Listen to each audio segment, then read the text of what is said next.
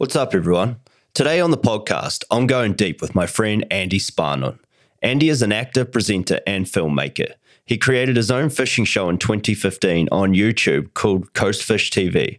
Recently, it has seen some real success with a number of videos going viral. On the podcast, we spoke about the growth of the show and what it takes to be successful with creating your own content. We had a good chat about the feature film we worked on together and the characters we played, channeling life experiences into the roles and the pitfalls that can follow. Andy kept it real and shared a number of stories that shaped him as a young man, hanging around with the wrong crowds, getting arrested, and being threatened at gunpoint by some unsavory characters, to say the least. The rest I'll leave for the podcast. Please welcome the talented Andy Sparnon. You're now about to go deep with Dan Good. And we are going live from Rockefeller Plaza in New York with Dan Good. We're going deep. Hey, buddy. Hey, brother. How you going, my man? Good. Cheers. Yeah, cheers, big ears. Was that good? Yeah, that was good. Good little intro. That was all right. I'm not sure we're in Rockefeller Center, but we can get there. Yeah, we'll just make out. Yeah, well, straight to it, eh? Yeah. I feel like this is where I left off with Jeremy. Yeah, did you? Hey, it got a little gay near the end. Yeah, you serious? Yeah. What's been happening, man? Well, I've been out filming for my fishing show, Coast Fish TV, and I just got back a few days ago, badly sunburned. I actually inherited a massive cold sore, which I carefully peeled off this morning before I came to see you because I thought, unless you've got like a makeup artist here, I'm doomed. Yeah. Yeah, we're doing heaps of work. We went to Harvey Bay and caught heaps of cool fish and, yeah, just love it, mate. Like it's loving the dream. Yeah, 100%. Well, I mean, speaking of the show, it's going really well. I looked last time I checked just to drop it. You had like 26,000 subscribers, man. It's really picked up. It's funny how that all works. I mean, when are you ever satisfied as a YouTuber? I guess when you get a plaque, right? Yeah. What's that? 100,000? A diamond plaque? Yeah, or like millions or something. I'm not sure. It's a lot. I saw Joe Rogan got one a while back before he transferred over with his Spotify deal. Yeah. Oh, Joe Rogan. Are we allowed to swear on this podcast? We can do whatever we want on this podcast. Fuck yeah. Yeah, like, when I started my YouTube channel, I kicked it off in 2014. I gave it this name, Coast Fish TV, after many months of trying to nut it together. I think I got a bit of OCD, so it was like, when are you ever happy?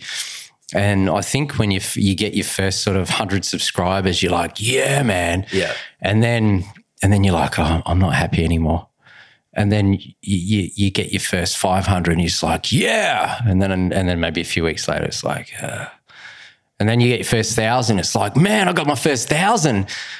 And then you're like, that's not really that much, because you start comparing yourself to because other it YouTubers. Starts going up the tiers. Yeah, like, oh man, why don't I have that amount of views? Why don't I have that amount of subscribers? Yeah. When you look at someone else that, other YouTubers and they've got these extraordinary amount of subscribers, you just sort of, you're always looking up and you're always just looking up and aiming for the top and trying to get there somehow.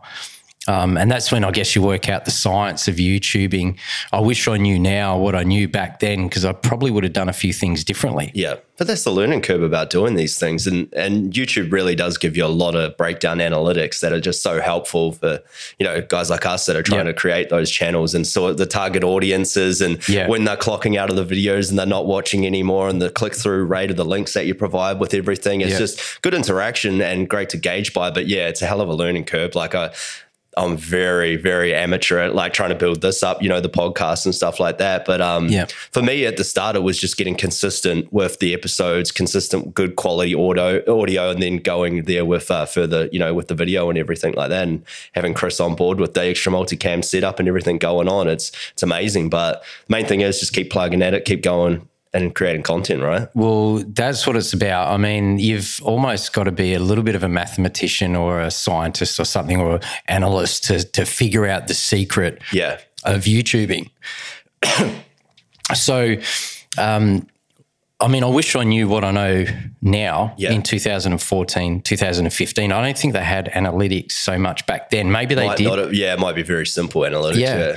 But I guess if I was to give some tips to you and, other YouTubers out there that are sort of up and coming, one of the biggest things is regular content. So it could be one video per week if you can achieve it. I mean, it's hard with fishing because if you've got a week worth of bad weather, you can't film anything and you've got no content. So and you're dealing with the elements, obviously. Yeah, exactly. It makes it hard. Yeah. Or maybe if you're fishing with a guest, they're not available that week. You've got to find someone else. So there's all these variables that make it hard to pump out regular content unless you take a month off and you fish every second day or as much as you can and sort of cut episodes ahead. And then you basically get this big bank up of episodes which you can drop on a weekly basis. Now, when I first started, I dropped an episode whenever because I didn't know any of this matters. I had no idea. I just thought I'm just going to put it up there, see what happens. And back in, my first episode went up in 2015. Back then it was a sort of different dynamic. The place wasn't flooded as much as it is now. Yeah. It's getting flooded with fishing shows. Everyone's doing it. The GoPros are getting better. People are going, I'm just going to start filming. So I always say you've got this recommendation page. So when you get on YouTube, you've got recommendations. So they're the things that YouTube recommend that you watch. Yeah. Now, here's the thing. When you get a recommendation, what do YouTube base it on? So they base it on popularity, subscribers and views. So there's this top tier. Everyone else under that doesn't get that exposure. If you're in the recommendation box, You're doing something right. Yeah. So you've got to figure out how to get there. One of my videos that I put up recently, I reckon hit that box because it got smashed. Within 3 or 4 months, it got nearly 200,000 views. Right, it was insane. It was dead for a few weeks, and it started building up, and then suddenly one morning I checked it out, and it was just through the roof, and I'm like, what? And then every day I was watching, it was 5,000 to 10,000 views every couple of days up. And then I checked analytics and suddenly the American audience was massive. Yeah. And I thought someone in America has shared that video via recommendations. So it's like everything, if you start off with, it's prioritizing. So if you've got 20 people with watching YouTube only, just say 20 in the world, and you've got 20 videos, every video is going to get watched. But then you can break it down to interest. So out of those 10 people, they might watch half of those videos, and then add 2 people might watch whatever sort of interests them. So when it comes to the algorithms of YouTube, there's going to be these priorities that they give certain videos, and you're going to be there. But now we're talking about millions of videos. They can't fit all those videos on the recommendations. No. So suddenly things get tougher.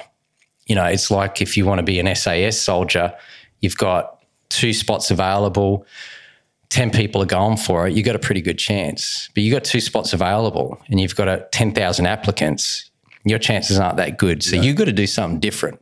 Stand out from the crowd, yeah. Exactly. So if you can start that sort of professional look, that personal engagement, because what I've found that a lot of YouTubers don't always care about what they're watching. It's the person in the video. So if suddenly they just like you, they think you're cool, you're funny or whatever it is, that's half of it right there, or probably more than half.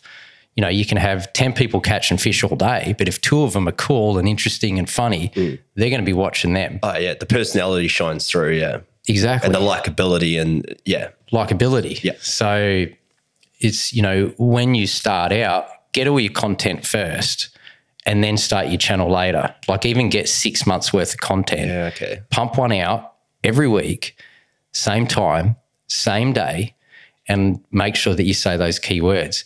If you like this, guys, make sure you give us a big thumbs up, comment and subscribe to our channel, and we'll see you next week. same time, Monday night, 5 p.m. Yeah. Okay, so it's in their head and they'll know that a video is coming out at that time, same day, every single week. It's familiarity. Yeah. That gets them in, draws them in, yeah, and the consistency of it, yeah. Whatever it takes. Yeah. Yeah, no, that's a good point, man. It's like when I first started the podcast, I wanted to be doing one every week. And I quickly worked out that there's so much goes on behind the scenes, you know, of putting this together and the audio syncing and everything you got to do with the edit. And you've got all your promotional material, get it off to your sound designer, you get that back. That takes certain days. Then you got the video portion of it that you got to edit and sync together. And just it's a whole dynamic that takes a lot longer when you got full-time jobs, you're doing other things outside of it, acting, filmmaking as well. You know, it's just, and then I quickly realized, oh shit, okay, I can get one out every month. That seems to be realistic at this point until I can, you know, start pumping out a lot more material and streamline everything, you know, because there's a teething process when you first started out. Yeah. Don't feel bad. No. I started off once every month, even a 2-month break between videos. You know, I didn't know anything about algorithms. I don't even know if I'd heard the word algorithm. Yeah. So don't feel bad about that. The great thing is these days you can chat with other YouTubers. Yeah. And you can research algorithms and you can check it out on YouTube, all about algorithms and, you know, to do with Facebook posts and keywords is a big one. Yeah, I know. You know, the old SEOs. So if you want to go, you know, real far, you can go SEOs. And keywords is a big one. Like there's 2 different approaches that you can take with your channel. You can be 100% truthful in describing what's going on in your title. So it might be 5 or 6 words and you're just spot on. Or you can have, what's the other word for teasers or... wow, yeah, short clip, teasers, whatever you want to... Yeah. Like as in the title where they're going, oh, wow, you should see this. Yeah. You know, it's like they're not saying, hey, I went out and caught a 1 meter barramundi. Hey, check out this. This is an insane, amazing fish. So people, like you've got this thing as like, should I go that way? Or shall I say, hey, I caught a massive 1 meter record barramundi, for example. So I was advised to go on the teasing thing. It's like fishing the best area in Australia. Yeah. Instead of saying... To draw them in straight away. To draw them in. Yeah. Another huge... So you can go that way. So keywords, fishing, best, whatever it is, record. Yeah. So you can... So they get it in the search title, and it jumps up. Exactly. But yeah, the algorithm thing is huge, and that's something that I found out as well, because obviously you're starting off and you want to share it around. Social media is generally your best option of getting people watching, and I found out that like Facebook and YouTube were in this like streaming battle kind of thing with their videos, and that if you share a YouTube clip to Facebook, there's only like 30% of your people, followers, are actually going to see that video, because straight away they slam YouTube's their algorithm right down, and you don't see any of it. Whereas if you post like upload a video to Facebook, so many more people are going to see it. 100% of people plus are all going to see it that way. And it's like, oh, okay. If you didn't know that, like you didn't do the research to find that out, you're like, why am I not getting any views on this? You know, like, and it's a funny thing to figure out, but the algorithms are so key. And yeah, I'm at the very amateur stage. I will humbly admit that over there. And that's something that I would like to focus more attention on. But I think it's also, like you say, I need to talk to other YouTubers and people like yourself that have been successful with it and gone through these things over a number of years to figure out what actually works for them. And you know, it's about community and helping each other out, right? Mate, that info is gold. What you just said there, that's not amateur info. That's a guy that has really looked into it, or someone's told him or whatever. That is so spot on. If you share the direct link to Facebook, Facebook will kill your reach. Yeah. 100%. Absolutely. Destroy it. I was surprised. I had no idea it was like that, but it makes sense now once I think about it.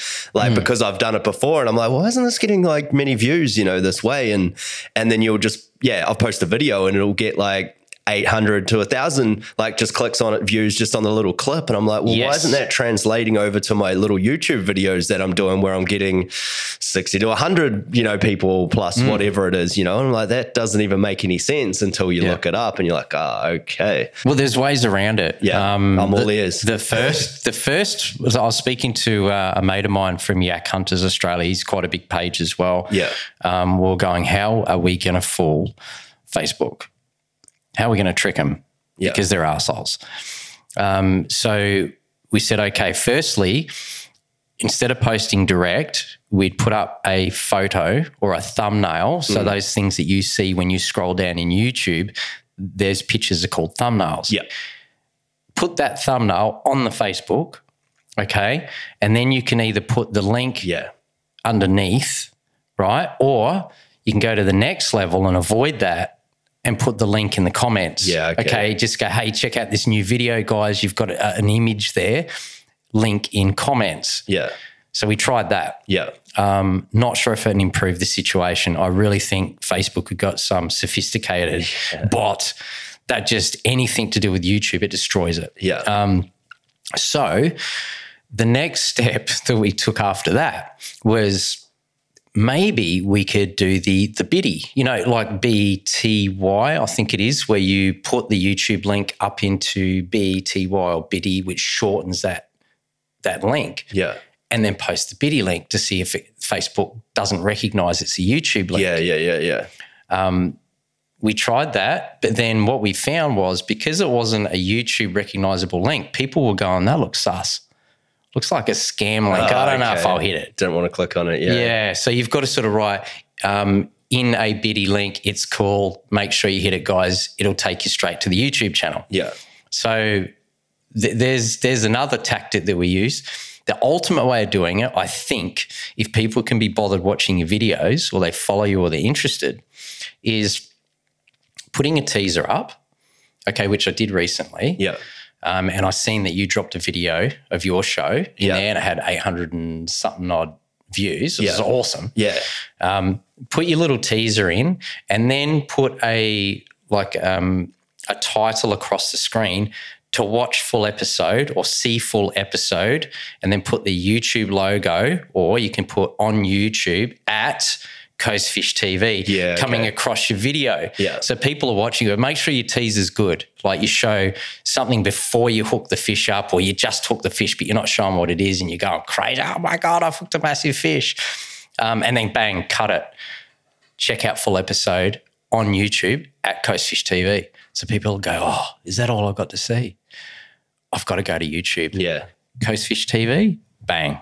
They watch it. Yeah. And I did that recently and I was just over double the amount of views that I had in previous videos where I couldn't be bothered doing video teasers. Yeah. Yeah. So it did work. Yeah, well, I think it's also like the attention span of people these days too is very, limited. And it's like what I found out with doing a podcast, but it's like the real podcast people, they don't mind like I'll listen to several Joe Rogan, a lot of different podcasts, like probably 4 or 5 podcasts, different podcasts a week, all the episodes, and they're like, the Rogan ones are like 3 hours, like I've got that attention span. I want to. Took me a while to get to it, but once I did, I just has taken over my whole thing. Like listening in the car, at the gym, like it's just taken over. I don't even listen to music hardly ever anymore. And but yeah, that's the thing, the attention span of people. That's why you need to make those little clips that feature, and that drives the people to hopefully eventually listen to your podcast and listen to the full episode of your podcast, and then get hooked and look forward to it every week, month, day, whatever you're putting them out. But I found that worked. That just uploading the clean little snippet video to say Facebook, and that was still getting the reach of those 800,000 people or whatever. And then I would just have a link, full episode, and have the YouTube bit link, that you can get, put that on there, and that was still having the click through rate. So I don't think that slammed it down in the algorithm when you put it up that way, because you were using your core video at the start and using Facebook to do it, Okay. So, but yeah, it's just an interesting dynamic, isn't it, that you got to work out. People with social media whiz, I mean, you pay for those kind of people these days that can help draw the traffic that you want to your page and things like that. And that's someone that I need to sit down and talk to grow it. But the main thing is about just getting the content out and getting it to a high production value, high audio quality as being a podcast. That was my number one thing at the start, and getting good quality content, good people on like yourself that have got an interesting story about what they're doing. And that's where you start and just keep going from there. Cheers to that. Yeah, cool. But yeah, man, I mean, the show itself. So basically you're going out fishing a lot of the times. I've seen a couple of the episodes and things like that. And there's a passion for you, obviously, is fishing and filmmaking and acting, which is where we've met and worked on films together before. Yeah. But so what really drove that show and you wanting to do it from the start? Fishing. Well, boredom. Yeah. I bought a camera, a Panasonic Handycam, and I had some cash at the time, and I decided to go to Thailand with my brother and a couple of mates, and I just wanted to film everything. Yeah. Before that I was doing amateur photography, had a DSLR, and just filming interests me. And when I got back to where I was living, in the Redlands, there was a camera sitting there and I wasn't doing anything. Yeah. And I had a tripod and I thought, well, I'm going to go fishing. I'm going to set it up on the tripod, hit record and start casting and catching fish and see what happens. So I did that. Do you remember Windows Movie Maker? Yeah. All right. So we're going back. Taking it way back. Yeah. I just decided to edit a couple of clips on there. It was pretty funny.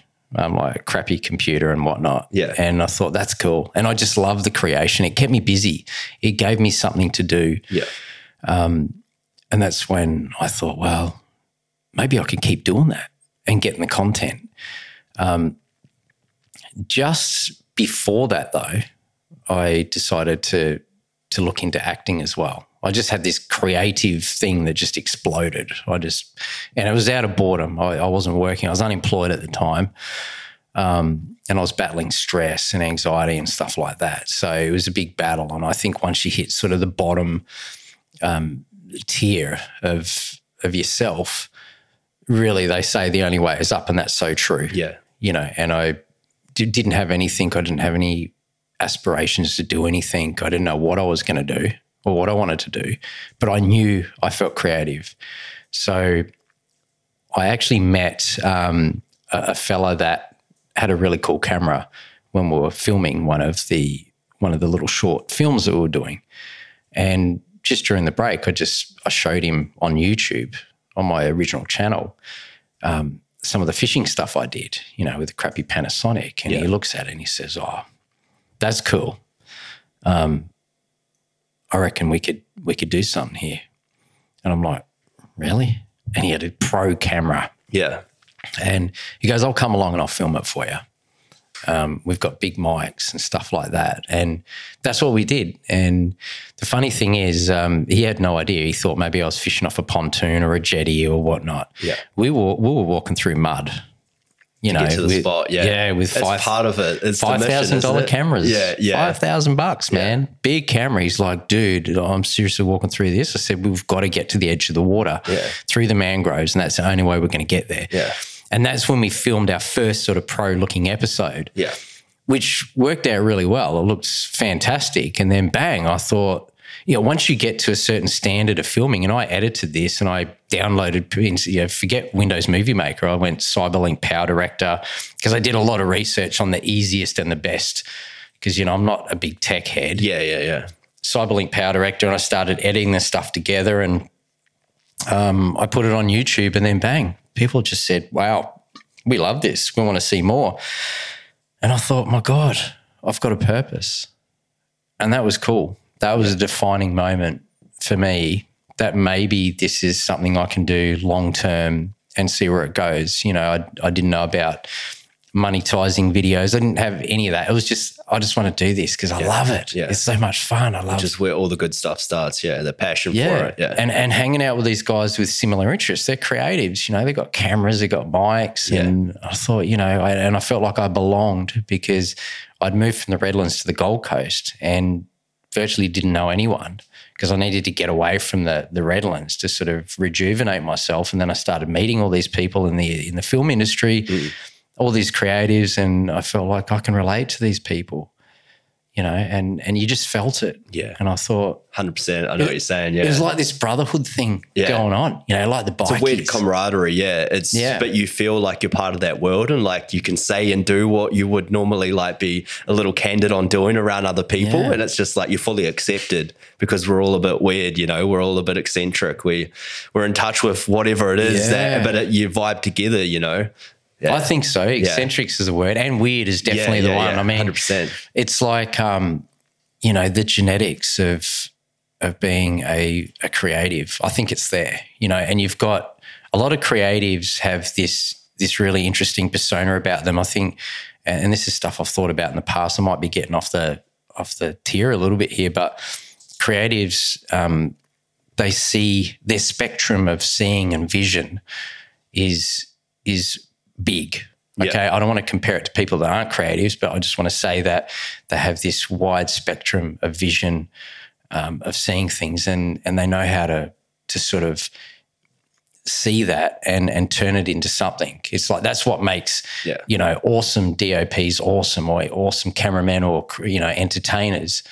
And, you know, I felt like maybe I was on that spectrum and I could see these extra things. I mean, I've never been trained in it, but it's something that I just felt and I had to exploit. Yeah. And I did, and then it gave me a purpose and I really enjoyed it. Yeah, it's crazy. Like you're tapping into, like, it's the imagination that you have in your mind, and you, like you spoke about, you can see on this broad spectrum and you can just envision things that I want to say normal people, but it's a weird way of saying it. But it's just like when you're creative, you have that other part of your brain that you're using that maybe is shut off by other people, and they're just like, oh, I don't even know how you think up these things. But you're tapping into something, and it's like tapping into the void, and you're pulling it from somewhere. It's coming in, and you just get this direct line of channel, like computing from up here, and you're bringing it in, and then you're just able to formulate it in your mind in such a colorful and artistic way. And then from there, you got to get it to paper, and then from there, you get it to the visual medium, say through filming or however you want to do it. And the same with any artist, you know, like, and putting it down to a canvas, you know, you're pulling it from somewhere, and it's what Jeremy spoke about when we were, on the last podcast we did. And he kept using that word void, which is where I'm getting it from right now. But it's so true. Like, you're kind of tapping into something up here, but it's just translating in your mind to something else. And then you create from there. But it's something that you're not necessarily taught. Yeah, no. Just there. I don't think you can. Like, you can develop ways to tap into it better, you know, and it's like what you do with acting, like you're using your real life emotions and you're substituting it and you're tapping into that emotional baggage, if you will, that you've got from the past. And perfectly said. You're tapping into it to putting it into a different medium. Yeah. And that is coming across as art, you know, and you're making a film with it. But it's coming from somewhere, you know, and it's coming from within you, but it's also coming in from somewhere else. And it's all about tapping into it and putting it to something, it's producing like an artist, or a serial killer. Yeah, well, you know, you've got the genetic predisposition for a certain mental illness or certain trait to be a serial killer, and then you've got your environmental factors where it's the way you're brought up by your parents, and when everything comes together, you become a serial killer. It's a crazy sort of comparison, but then if we've got these genetic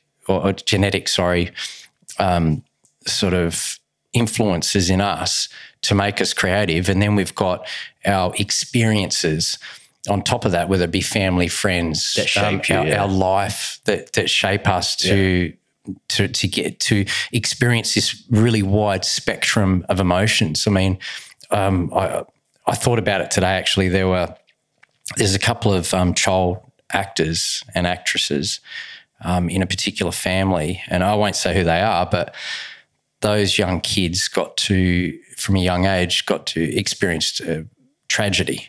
You know, with their mum. The ex-boyfriend came into the house and pulled a shotgun, almost blew her arm off. These young kids are extraordinary actors and actresses. They got to experience from a very young age trauma and the spectrum of terror, of sadness, of anger, which translates to what they do on the screen, because they know how to tap into that because they've experienced it. If you're in a box and you don't experience all these emotions, you'll probably find it hard to get there.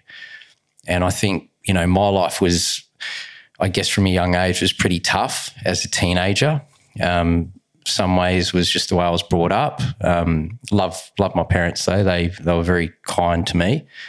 But I also experienced other things in life which exposed me to various emotions that probably allowed me to get there as an actor. Yeah. Whether it be, great sadness or great anger or whatever it might be, and to put that on the screen. I think exposure in life from a young age, look at Robin Williams, the comedian.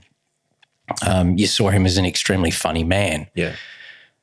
He's had a tragic life. So he's experienced that spectrum. So he knows how to get there and feel the greatest sadness and despair, but also to be one of the funniest guys on the planet. Yeah.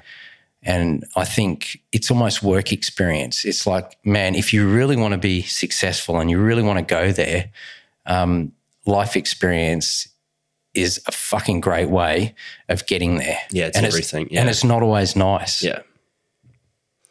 No, that's it. And I think I know the family that you were speaking about before, which we don't need to name names or anything, but they're very good young actors. They are. And the mother, she's actress as well, right? Isn't she? Or she? I don't think she really got into it. Yeah, okay. Yeah, I don't think she needs to. Her kids are so good. You know. But she's definitely a good woman. Yeah. A great woman. Yeah. It's hard to talk about because she's sort of a friend. But like you say, the life experiences of it is everything. And they kind of say that to you, like, you got to get out there and live, to be able to portray these things on screen. Because you've got to be able to tap into something. You can't just, like, there's so many different techniques when it comes to acting that, like you could throw a stone in the pond and you're going to hit something, and be able to talk about that. But they come down to like a fundamental thing where you're tapping into life experiences and you're substituting that within the scene to evoke the emotion. And therefore, then you're creating something with your partner that you're acting across or by yourself, what have you. And then you're capturing it, right? And then it kind of goes from something organic from there. But it's funny because you're using something materialistic or emotional, whatever in your past to get to that point. So it's like you're kind of faking it, but you're not, because then you're capturing the real living moment there. And it's something different every time, You say it so well. I've had a little bit of time to practice it, but talking about this stuff. But well, that's it. And it's like I can get that across in my mind because I can tap into what I'm thinking, and I can explain it in this way where I hope that people can understand what I'm sort of getting at. But there's a lot of people in the creative realm that really, really struggle to put whatever's coming in here and able to verbalize it to someone else, and like you find that with a lot of directors that are like really fucking brilliant, but it's like they struggle to translate that to advice to an actor to get that out of the scene, and that's like it's what makes a good and a bad director, not necessarily good and bad actually, but someone that's able to be brutal. And channel that into that artistic form and really get the translation across to you to understand. And that just comes with experience, right? On-set experience and working with actors a lot of times to get to that. I mean, I've only directed, a few things in my life too, but it's an interesting concept to jump on that side of things as opposed to being on camera, but you learn so much from doing all those other things, like helping out on set, like on camera, or just watching in sound department, or if you're writing, like it can really aid your acting performances as well, because you're seeing different levels and the subtext behind it, and you understand why people put certain things in scripts and able to tap into it a lot better and understand what like the writer wants from his general concept and where you want to go and take from there. And they're capturing whatever you get to at that point, because they don't know what you're going to do. They've got an idea of what they want, but able to get that across to you, and just kind of the best directors kind of let you do their thing, and then tweak from there. Tweak. I was thinking about that this morning actually when I was driving around Wellington Point. I was thinking about like an example of exactly what you said. Like say in the script, it's got the name of the character and then it's got how, like the emotion suggestion. Yeah. So it could be, furiously angry or angry or angrily said, and then it has your lines underneath. Yeah. It's your interpretation of anger level. Yeah. So, if you were to say you had 5 levels of anger, so you can have 1 being very, I'm really, or 5 being outrageously angry. I'm so angry.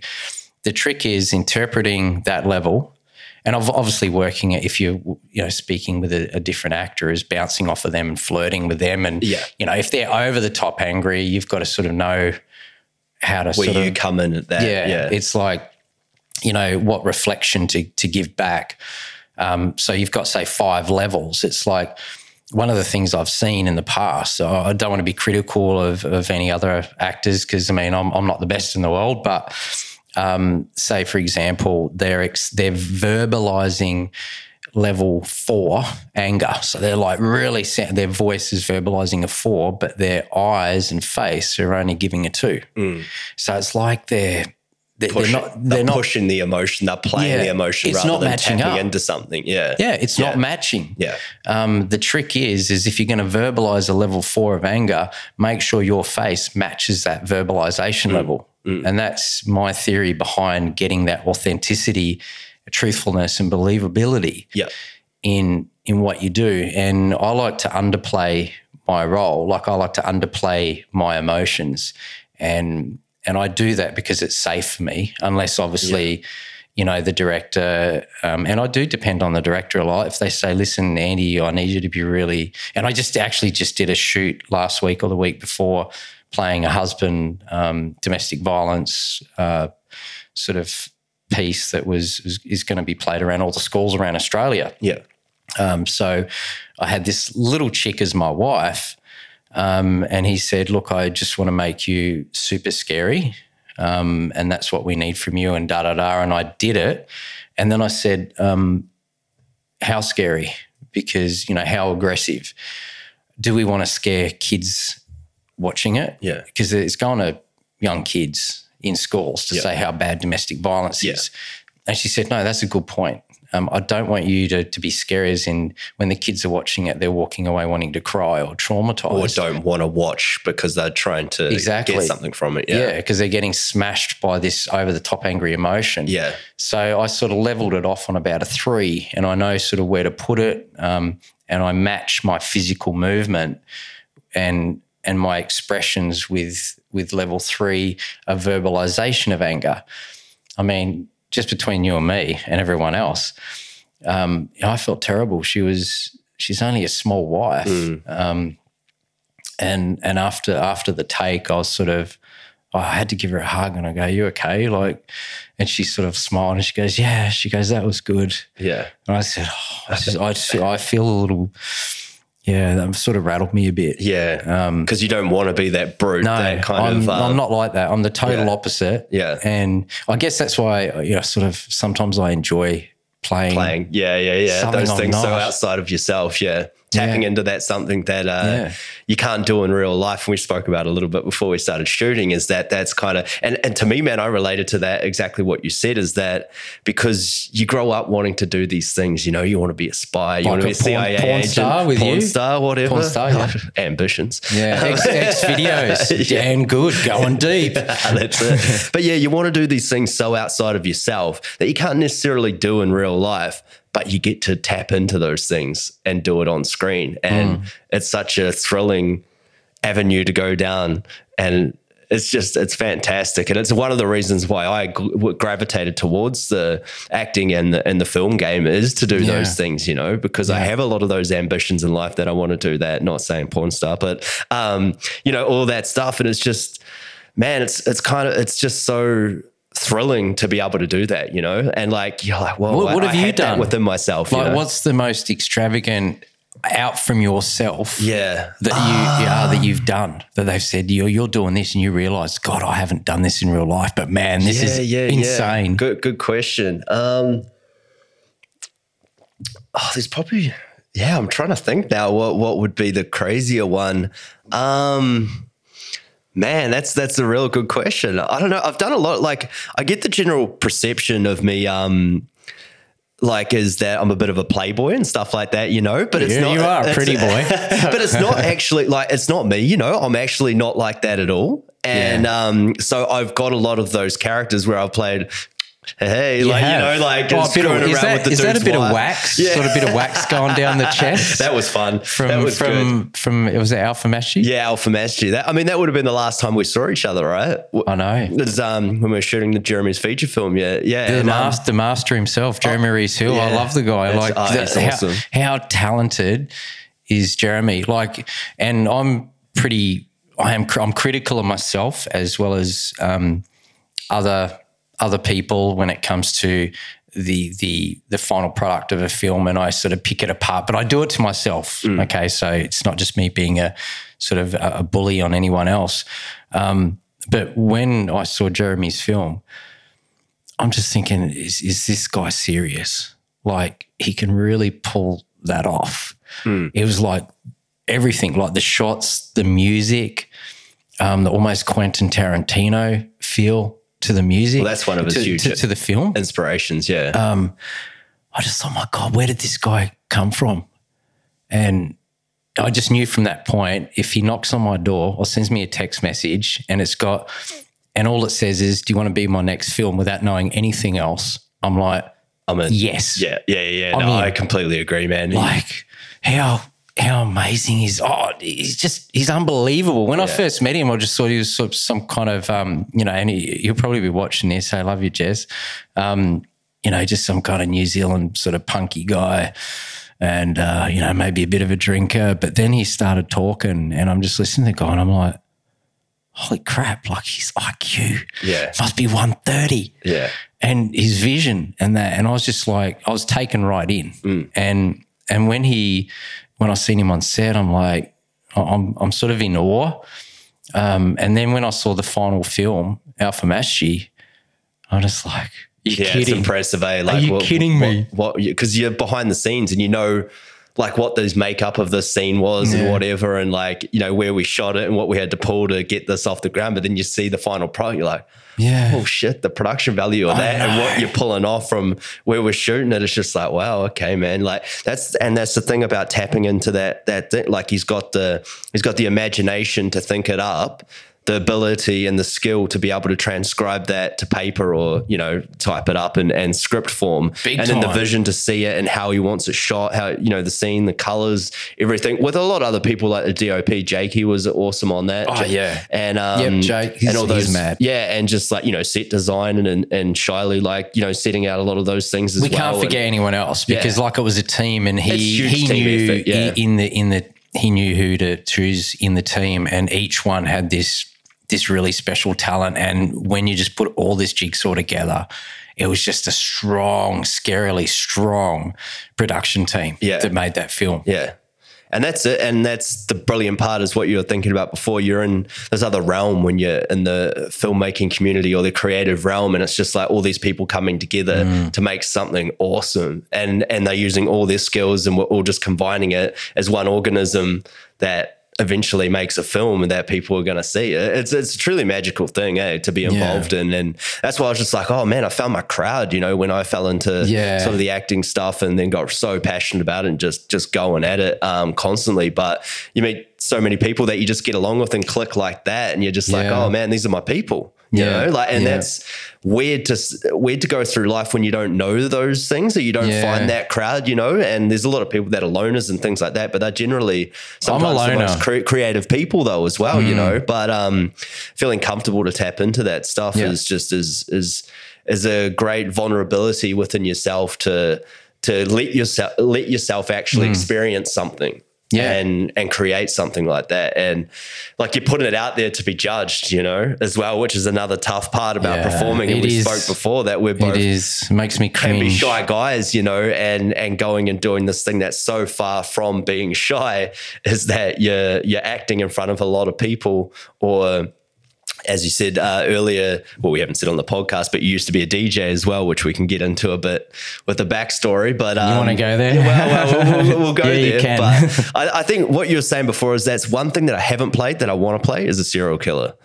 Something along those lines. I haven't done that. I don't think, I've really, like, I've got a lot of detective roles, police, army, things like that, which is cool. I really love playing I'll give you a those tip. roles. All you do is you just go, hello, Clarice. That's it.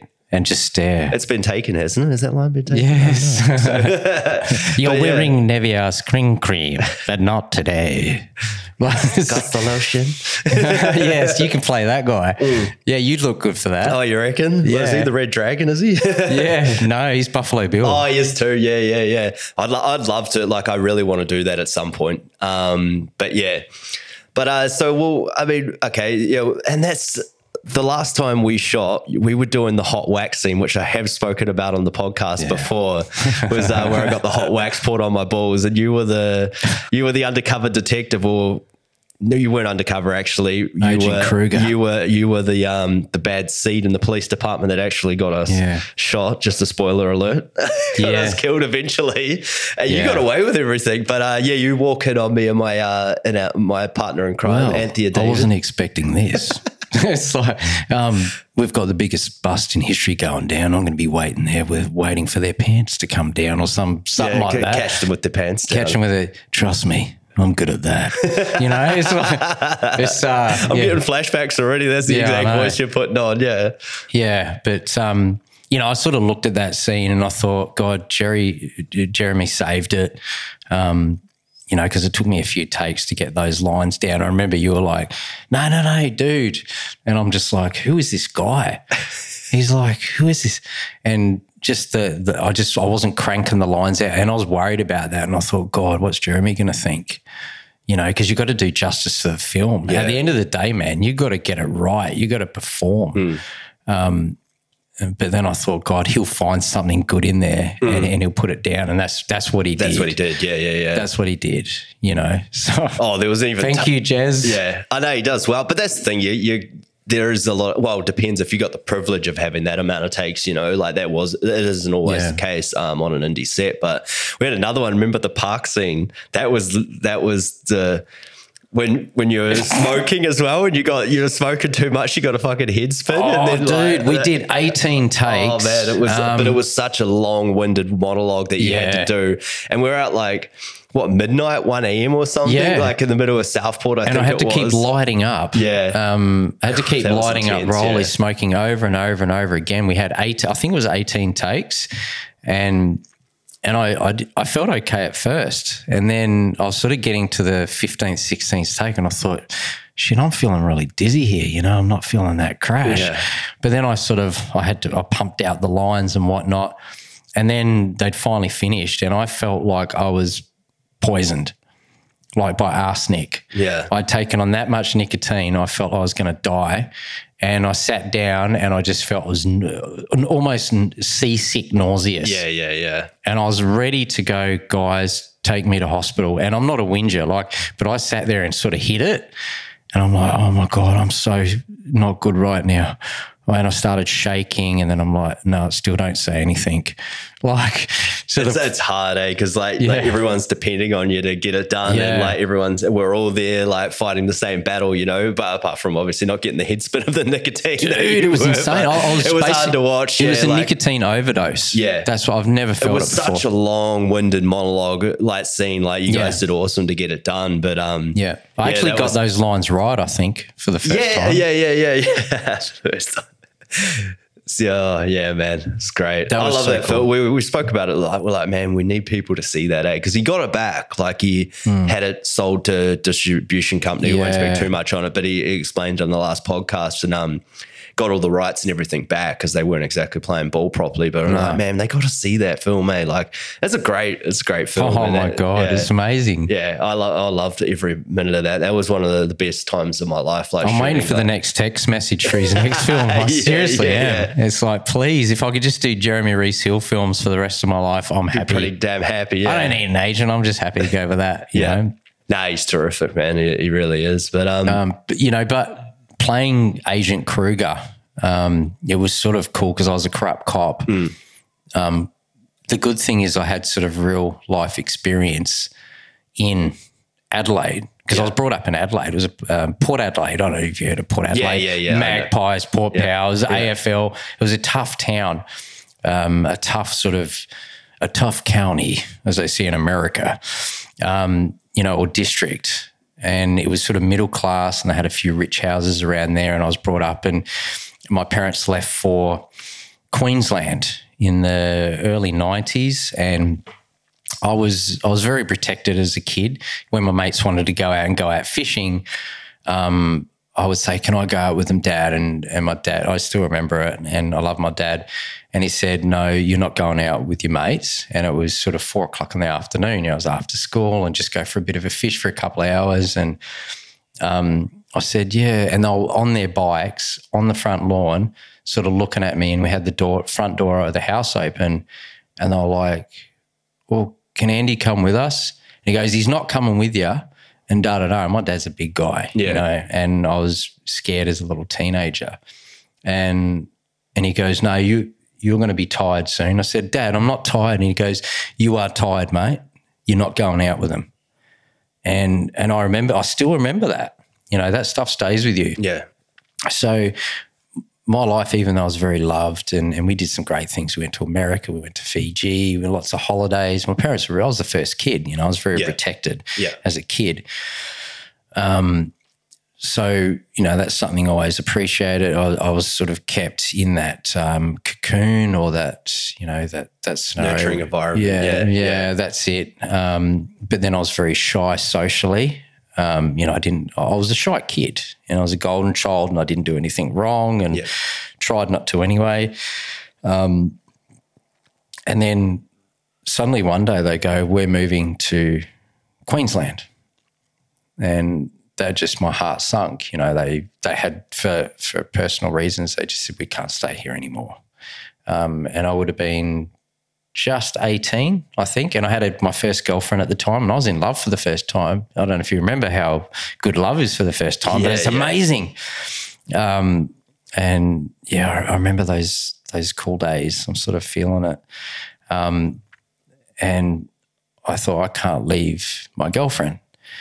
And they left. And suddenly this guy that as a kid and as a teenager, all these years that have been, you can't go do this, you can't go do that, suddenly had all this freedom. Yeah.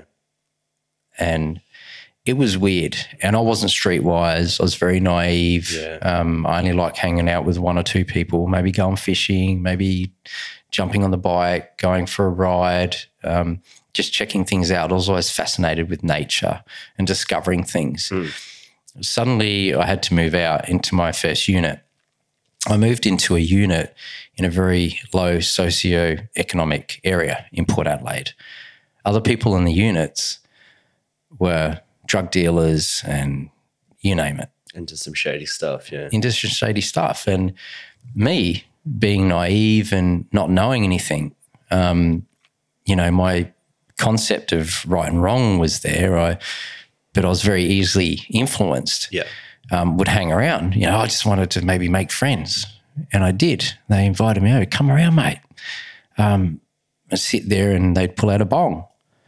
So I'd sit there and he'd go, yeah, smoke it, mate. Jump into it. And I felt special. I thought people want to know me. Yeah. And I did, and I started doing all this kind of stuff, and then I worked at Just Jeans. I think it was called West Coast Jeans or something like that. And then it went East Coast or something like that in Adelaide, in the Rundle Mall in the city. And then I'd meet more people, and then I started training at the gym, and I got a really good shape, and I felt like, I've got all this independence. And then I met this couple, a guy and a girl, and they said, we're from Perth. I said, cool. What are you doing here? We're just holidaying. We race Porsches back in Perth. We've got a Porsche here.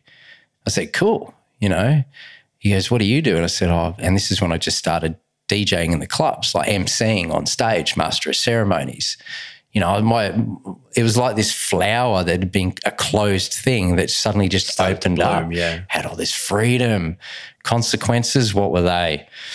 And I hung out with this guy and I said, look, man, I can get you into any club in Adelaide. No worries. Easy done. Now, this guy was fast talking. He was slick. He had heaps of money. He was going, cool, man, which nightclub? I said, Heaven. We'll go to the Heaven nightclub. Got to the bar.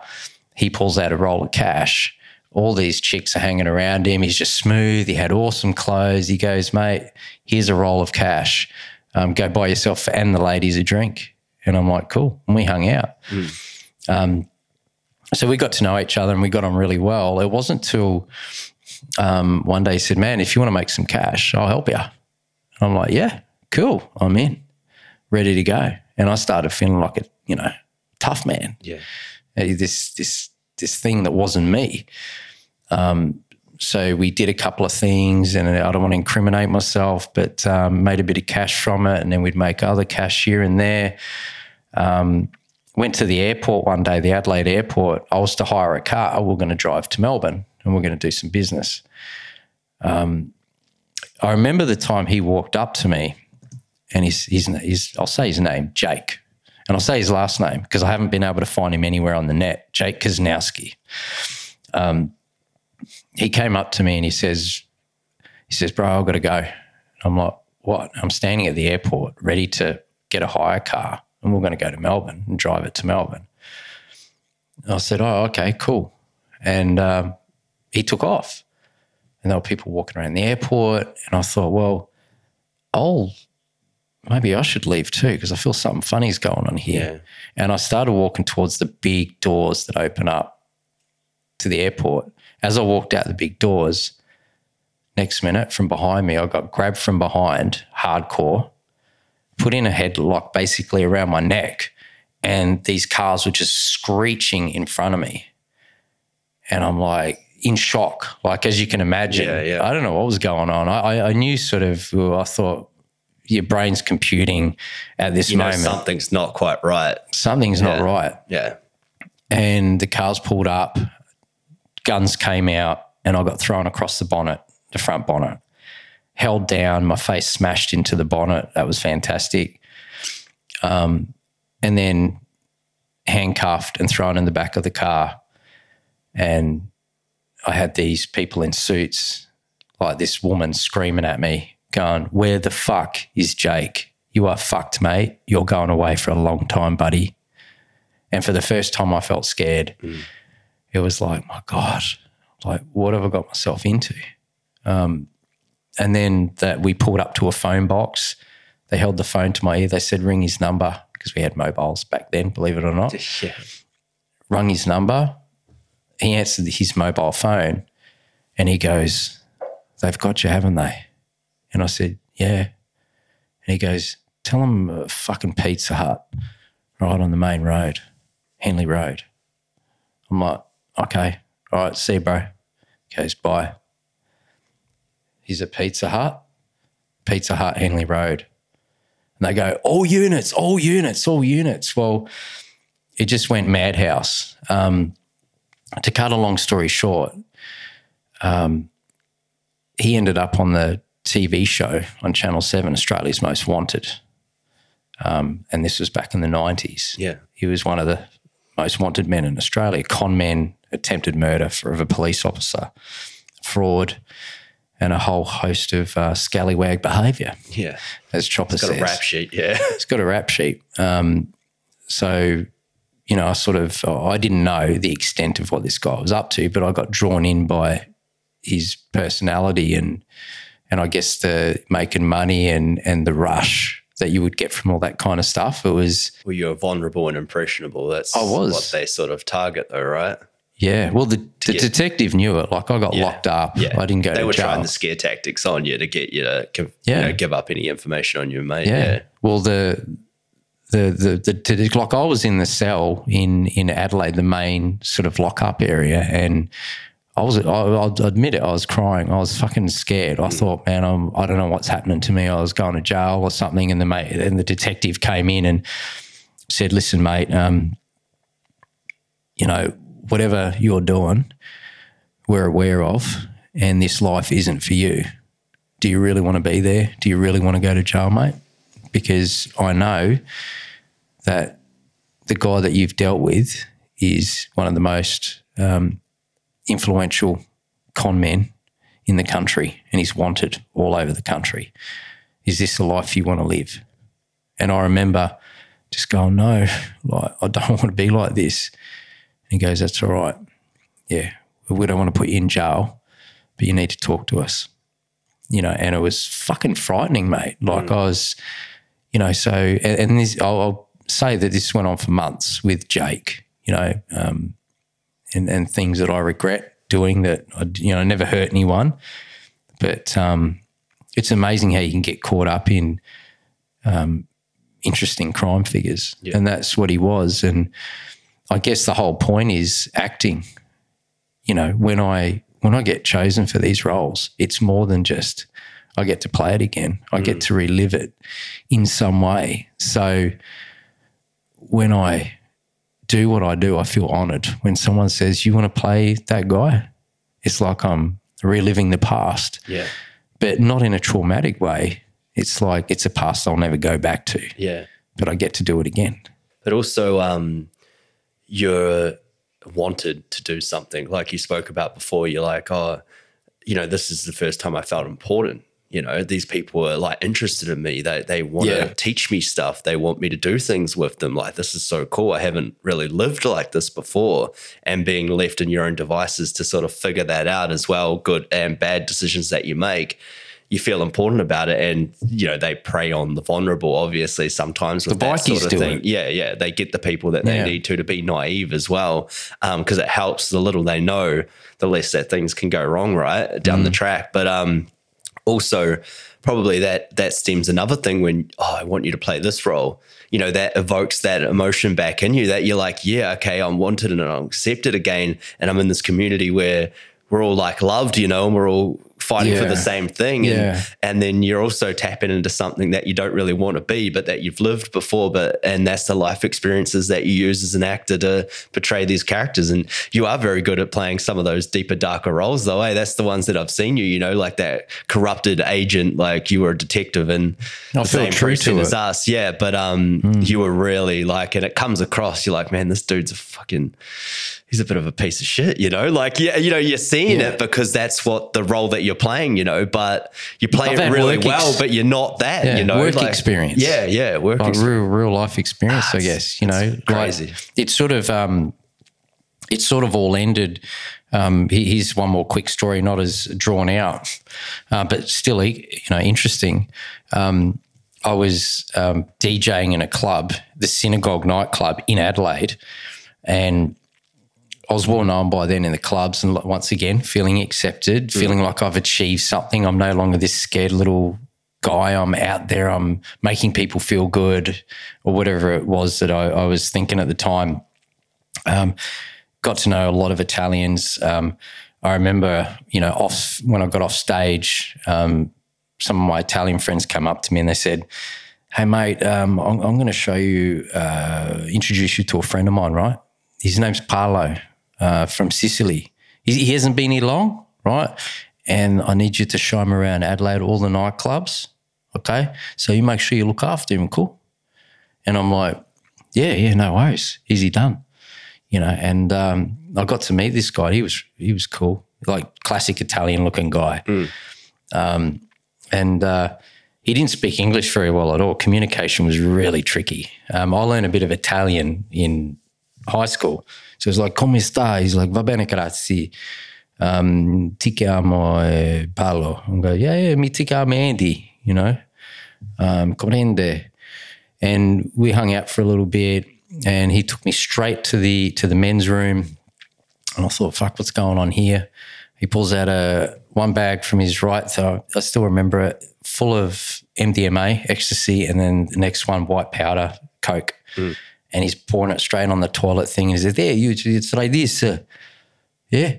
And I said, yeah, bravo. Yeah, no, si. And then bang, it just got stuck into it. And that was it. And we just had a ball that night, hung out at the club, flirted with the women, introduced him to the DJs and stuff like that. And for a few, probably a couple of months we hung out, he'd give me a call and, hey, do we go out tonight? I say, yeah, see, no problem. I'll meet you here. Synagogue? Yep, corrente. So we did all that and we hung out. And then there was a few things after that he introduced me to, drug houses. And I walked into a house and I don't know whether it was his house or not. He wasn't clear about it, but he says, you come here, you see this. And I had a Croatian girlfriend at the time and he said, yeah, you bring your girlfriend. Yeah, no problem. And we went there and walked into the house and I'm like, cool, man. It's like, this is a cool house. And he goes, now go down here. And then I went down to the hallway. He opened up the doors and it was just hydroponics, mate, like dope to the roof in every room in the whole house. He said, one day you live here, no problem, no rent, you're good? And I'm like, yeah, maybe, I don't know. Let's see what happens. Yeah. So there was a lot of stuff, we hung out for a while and, just sort of coming to an end of this scenario, we got taken to a dinner and at the top of I think it was the Hilton, top of the railway station in Adelaide, there was a big table full of Italian guys with their wives and some older guys and it was all Italians. I was the only Aussie there, once I got to know him. There was a guy waiting out the front door, he was sussing me out as I walked in. And after that dinner, I thought about it, like the next day or the day after, I'm thinking, man, who was I sitting at the table with? Who? And I thought, man, if it's like the mafia or the Italian mob in Adelaide, because there's a mafia in Adelaide, a lot of it. But then I started, probably can't say that, but I was working with the Italians for a little while. And I had a little bit of product and I owed him a bit of money. And then he called me up. He goes, I want you to come down to the cafe, right? Come and see us. Come and see Paolo. He's waiting there for you. So I walked in and Paolo, I remember he's sitting there having with a coffee and he just looks, he goes, oh, you speak to the back there. And I'm like, yeah, no problem. And I went to the back, through behind the counter into the kitchen. And that's when there's two guys there, two Italian guys. And he said to me, yo, fucking Paolo some money, right? Fucking pay in the next 2 days. My friend, you are fucked. Don't fuck with me, all right? And he gave me that look. And his mate was standing there, pulled out a gun straight into my cheekbone, pushed me back onto the counter, like the back kitchen where they cook shit. Sat there, we're not fucking around. And it was the scariest shit. Like I thought, man, is this where I'm at? This is where I'm at. It was crazy. It was like from a movie. Yeah. And you're mates with this guy, like. Yeah, I thought, I don't know, like it was a threat. I knew they weren't going to shoot me because they wanted their money. And it wasn't a lot of money either. But they were flexing what? They were flexing. They weren't fucking around. Yeah. I was naive. I was a bit late and that was it. And then they go, now fuck off. So I walked out there and then Paolo's sitting at the thing. He goes, and I remember I walked and Paolo says, hey, sit down. And I sat down. He goes, you good? I said, yeah. He goes, I buy you a coffee. Yeah. And he gave me that look. He goes, you'll be good. You're a good friend. And I said, yeah, no, comprende. This is business, yeah. That's it. And it was fucking weird, man. It was weird. Like, it was a crazy, crazy experience. But this shit, these are just two stories. This shit went on, and I only say two stories. This shit went on for maybe 4 years, on and off, working the clubs, hanging out with, you name it. It was crazy. And then one day I got a call and I answered my phone and the guy goes, all right, mate, we want you to stay, move where you are, move into this house. All right, you can look after shit for us and don't worry, man, you'll make some fucking good money, I swear to God, all right? And I said, yeah, well, just give me a couple of days, I'll think about it. He goes, yeah, you fucking, you know what I mean? It's a fucking good deal, bro. Like you've been with, around us for long enough. I trust you, you know, because obviously like they give you a bit of a touch up if you fuck up. Yeah. And then I sat there and thought about it, and I thought, my God, it sounds like I've got no choice. And then I thought, what am I going to say? I need to get out of this, because I thought this shit's either going to kill me or I'm going to end up in jail or something like that. Not playing the victim here, because, you know, I did get involved in stuff I probably should have just walked away from. But I didn't have, you know, being this fucking naive kid in Cotton Wool, I didn't have my parents to go, you can't fucking do that anymore. It's like you box a kid up, a tiger, and you open the cage, mate, after years, that tiger's going to fucking kill. You know what I mean? And that was me. It's going to find out what it's like in the wild, yeah. That's it, Yeah. you know. And I didn't have mentors to go, bro, what are you fucking doing? Like, don't fucking hang around them, all right? I didn't have that. You had these figures around you that had a lot of power by the sounds of it, but were giving you praise but keeping you in line at the same time. And you sort of, something's got to go, your intuition's got to tick a little bit like this isn't quite, something's not quite right here. I can't keep doing this for so long. I felt special. Yeah. I felt like they were feeding that part of you, right? That ego, whatever you want to call it, like they were feeding it to you and you felt special. You were involved in what was going on. Yeah. But also it had to dawn on you that this couldn't go on for too much longer at some point, right? There must have been a breaking point where you were just like, I got to get the fuck out of this. That's exactly what happened. You know, it was a couple of days later, he called me back up and he goes, so what are we going to do here? And I said, listen, my dad's, I thought about what to say. You know, they truthfully did live in Queensland. But my dad wasn't unwell, but I said, my dad's really, really ill, mate. I've got to go to Queensland. I've got to go now. Like, this is fucked. It's my dad. And the good thing is I started learning about their culture and the criminality side and how they interact, and I learned a fucking lot, man. Like, it was a 3-4 year course with these guys. So I learned a fucking lot, you know, and, you know, family is big, right? They understand that. Yeah. They know that. If you get it, you get these people. Family is probably the only excuse you'll get away with. So I used it and I said, I've got to go. The next 48 hours, I just fucking gave half my shit away, sold my shit, packed the car, jumped in the car, consumed some drugs to keep me awake, and I drove and I barely stopped till I got to Brisbane. I slept for 4 hours somewhere between Adelaide and Brisbane. My parents hadn't seen me in person for a long time. And I said, you know, on the phone, I said, oh, I'm almost here. And not only hadn't slept, I wasn't the same placid, unsort of touched Andy, this nice little quiet guy anymore. I was a fucking madman in a way. I rocked up to the front of the house and there was my sister. I still remember my sister, my brother, my mum and dad waiting out the front.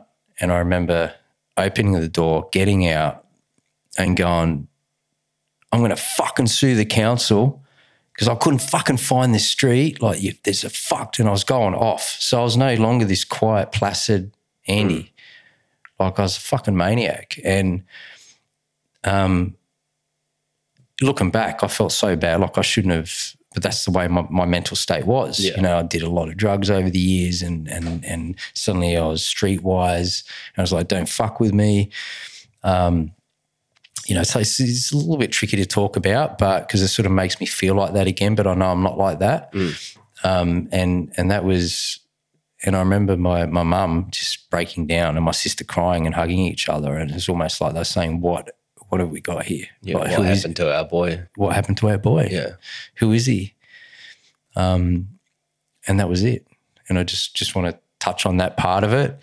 But it's something I haven't really spoken to a lot of people about, but it comes back to ask me to play that bad guy, ask me to play that cop in a film, and I feel it's not just about getting the role or being a part of a film crew. It's like, cool, I get to be that again. Does that make you feel powerful, like evoking those emotions again, you know, like tapping into something there? You're like, I can briefly flirt with this wild, bad side again, but it's okay because I'm doing it for the art, you know? I'm doing it for the art. Yeah. I can walk away from it when they say cut. Yeah. Or that's a wrap. Yeah. And when I'm doing it, I do generally feel that sense of power. Yeah. You know, even with you guys in that film, like I was a corrupt detective, and I thought as soon as I walked in that room, I just felt that feeling of domination.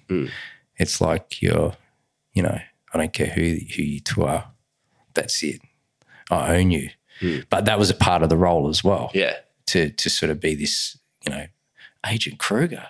It's like we've been had and something like that. That I don't know if maybe it helped me in a way.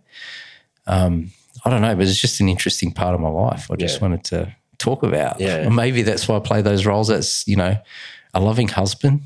I'm not sure. Yeah. Do you think it helped you also kind of get over it and get past it? Like maybe some sort of, healing process, like letting those last bit out and go, yeah, okay, I'm not that guy anymore. That's not me, but I'll use it for this. And then I'll just, I can kind of go past it again now because I've transformed, I've evolved in my evolution of a human being, to something else now. And that's not me. I flirted with that side. Now I understand it. I get that it's the bad side of me or the bad side of society and what people can do to manipulate the others. Environment. But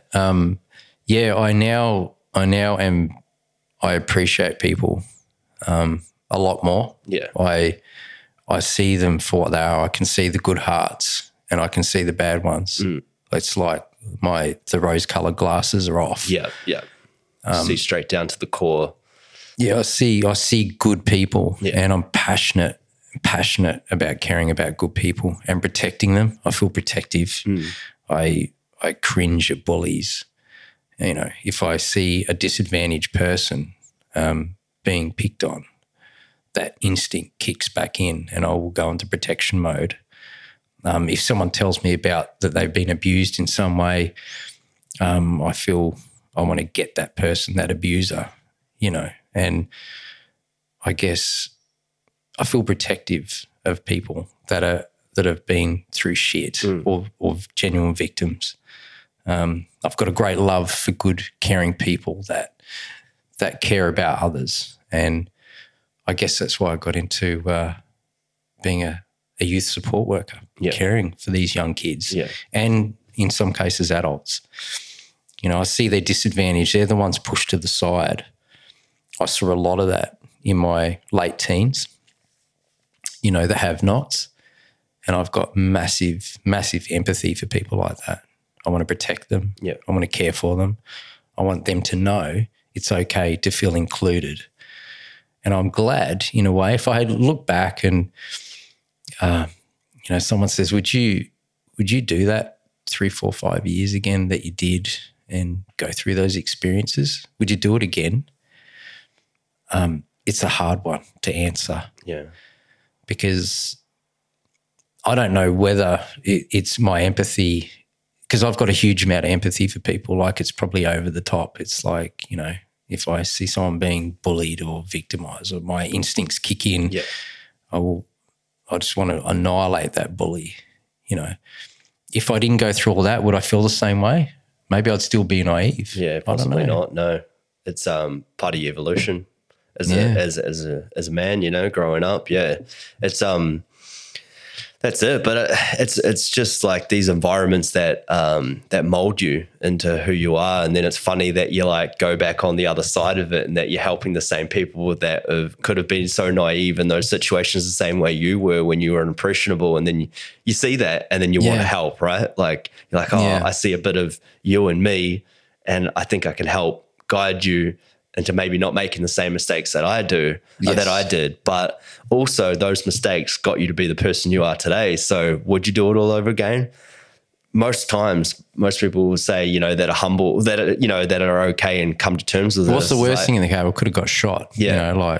But you didn't. I didn't. Yeah. I'm still here. And you learned from it. And Yeah. you wouldn't be the person you are today now because of it. And also you wouldn't be able to help those people. You wouldn't be able to tap into those things to fuel you for those acting roles that you take on. It's part of life, right? It's weird. It is what it is. It's like one of the roles that I got into, Brothers, that was directed and written by Cameron Brunt.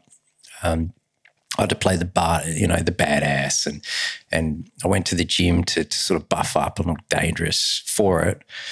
It wasn't really an audition; it was more of an interview. He sat down with me just like this, and he said, "Well, just what have you done in the past?" And talk about your acting. And I said, "I just did this and that," and I was just nervous. I get nervous, and I didn't know whether I'd actually get the role, but I sat there and just ran down a little short sort of story of what I did and what I'd seen and stuff like that. And I remember him sort of probably waiting for me to finish because I rambled on a bit.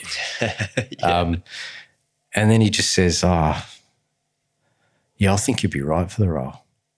I remember him saying that, and I say, thanks. And he goes, yeah, look, you can play him, all right? And that was cool. So, and I guess I felt so authentic in that role. I feel so authentic playing that, People think, what are these gangsters like and what are these tough guys like? They're actually, a lot of them are boring. They're not that extravagant and over the top. When you see these gangsters like in film try to act over the top, a lot of them have never, rubbed shoulders with a real guy. They're just like fucking you and me, and they just talk shit and whatever it is. And they're not that exciting, and they're not that intelligent either, a lot of them. Sorry if you're watching. They just do things differently to us, So that's why playing Agent Kruger or playing Jack in Brothers or any of those sort of roles, I just know that I'm not going to be that over the top. I like the word performing. I'm just going to be myself and with a few adjustments, and that's it. And I say that about all actors. I say, have fun playing your role. You don't need to exaggerate too much. I mean, find the emotion. If the emotion's required of you, find it and make sure it matches your facial expressions and vice versa. But you got chosen for that role because of your look, because of your intensity, because of your voice. Well, if you overplay it comes across on screen. Like the camera doesn't lie, and you can see when people are overacting in scenes and things like that and trying to force that emotion out. I mean, sometimes the things aren't there to tap into, that you kind of, and you do what's called, playing the emotion rather than actually tapping into the emotion and seeing I what like comes. the way you said that. Yeah, it's well said. Yeah, they do it in acting classes. It's like if you're like the last thing you have to fall on, if you can't seem to tap into what it is that you're trying to do and your craft isn't working and your substitutions and things that aren't there, just play it.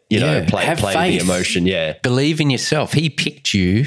Whoever it might be, the casting director or the director or whoever picked you, they saw your show reel, they saw a picture of yourself, they go, this guy's perfect. Now have faith that you can execute that role as yourself with appropriate tweaks. Yeah.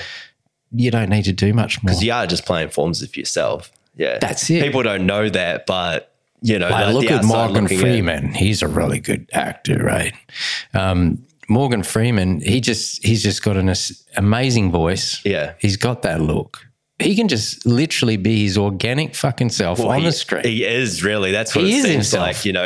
But he's so lovable as well. Like he's so gentle and you kind of believe it. And I actually recently watched a newer film that come out with him, Robert De Niro, the dude that was like the white guy that was the lead on Scrubs.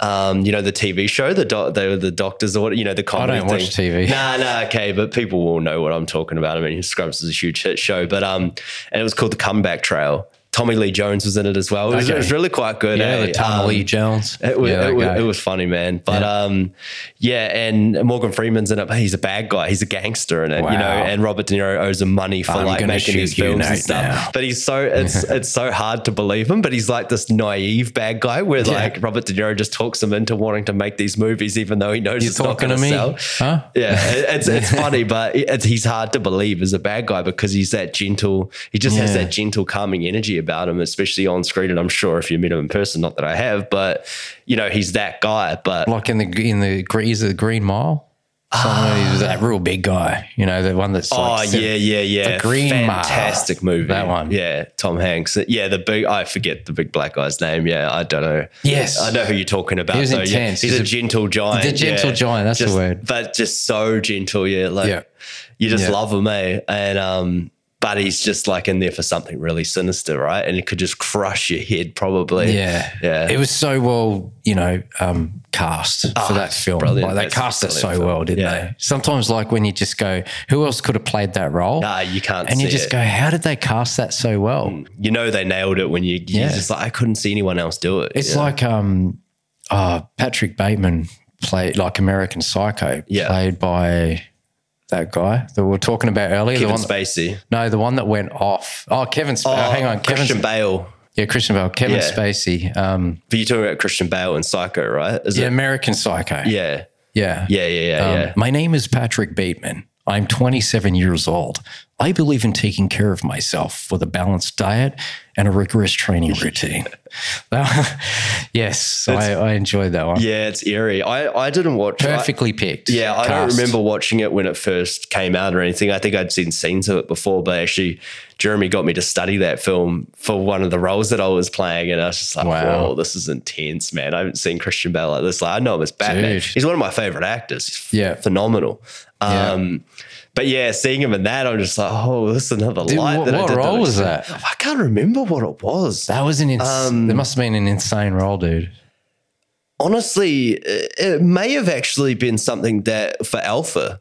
But he just wanted me. There was a reason why he wanted me to play. I think it might have been too because of, you know, he's like pretending to be something himself. He's that business dude, but then again, he's this guy that gets women over to his house, dates them, and then, you know, kills them. And he's absolutely psycho and he's holding that front of that person all the time in natural society. Yes. And my role, Tobias Kane, and that being a detective, is that I was like that by the book detective, like sucking up the ass of the sergeant, like I was his number one guy, do what you say, Sarge. But I was also really womanizing character. Like I had a wife, but I was sleeping with. That doesn't sound like you. I was sleeping with the my partner in crime, which you walk in on the scenes and stuff like that. But I think I believe that was the inspiration behind him getting me to watch that. I believe that was one of the Christian films. Bale in that role, American Psycho, playing Patrick Bateman, was very emotionless. Yeah. It's like had this artificial emotion. Yeah. It's like he was like a plastic face. Yeah. I've always wondered what her head would look like on a stick. You know, he's like, he just, that's so crazy. You know, and then he'd be like, and everyone would go like, Patrick, like, you know, it was emotionless. Yeah. But the other one, Kevin Spacey, what was that movie? We were talking about it before. Well, I think American Beauty, is that what you were? No, with the guys, with all those guys there. The greatest trick the devil ever pulled was convincing the world he didn't exist. You know, I can't think of it. What was that? We were talking about that before. Yeah, we were talking about it before. What's that? Usual Suspects. Usual Suspects. That's right. That's it. That was brilliant. That's one of my favorites. Yeah, it's a great film. Yeah. What's one of your favorites? Tell me. Man. That you just sat there and just go, that's just intense acting. As that's I say, amazing. I'm a huge Christian Bale fan. Is he any good in Batman? Because I don't really. Yeah, that's. I mean, or is it just the gravelly voice? Nah, he's fucking brilliant. Like, really? I'm a huge Batman fan. Like, Batman Begins, which is the first one with him in it of the Christopher Nolan trilogy series, is my favorite film. But it's like the journey, you know, to become Batman as well. Like being from Bruce Wayne and then coming, like training with Ra's al Ghul and all those guys, and then he comes through and then becomes Batman, you know, and then what portrays the Dark Knight and things like that come from it. Yeah, I love that trilogy. Like I'll watch that once or twice, that whole trilogy a year. Like I absolutely, Have you watched the original Supermans, like from the 1980s? Christopher, what's his name? I can't even don't know. Yeah, I think like you must have put too much in this drink. I didn't put anything in there. That's the one that you brought. But was it? We can crack the whiskey if you're ready for that. Are you serious? I think I'm done with this. Yeah. Oh man, impressionable Christopher movies. Reeve. Oh, okay. Yeah. Maybe I don't know if I've seen that. Back like in the day. his brilliance as an actor in, Superman 1, the original ones, like from 1978, 1979. Was impressionable for you? Like, is that big time? Yeah. I don't see like the younger generation. I'm always curious. I want to know, like, because that was a massive film that just taxi, like that was something that had a massive impression on me, and it was not just the music. The music is huge in film, and let me say again, Jeremy nailed the music. In the score, yeah. He had a really good guy. Like, Jesus, my bad. We seriously got to do Taxi. Does anyone? Would you like to take over? Look, it's not as bad as the last one. I know I had an Esky chili bin for my country folk, but right next to it, and it had to fold over the handle over the bottom, and I kept knocking it over every time I was doing it last time. Yeah, I had a hell of a racket, but it wasn't much better. I'll tell you what, I'm feeling dizzy. He's going for another one. I mean, films like, I think Christian Bale, Leonardo DiCaprio, guys like that, some of my favorite actors and what they're in. I mean, it's just terrific.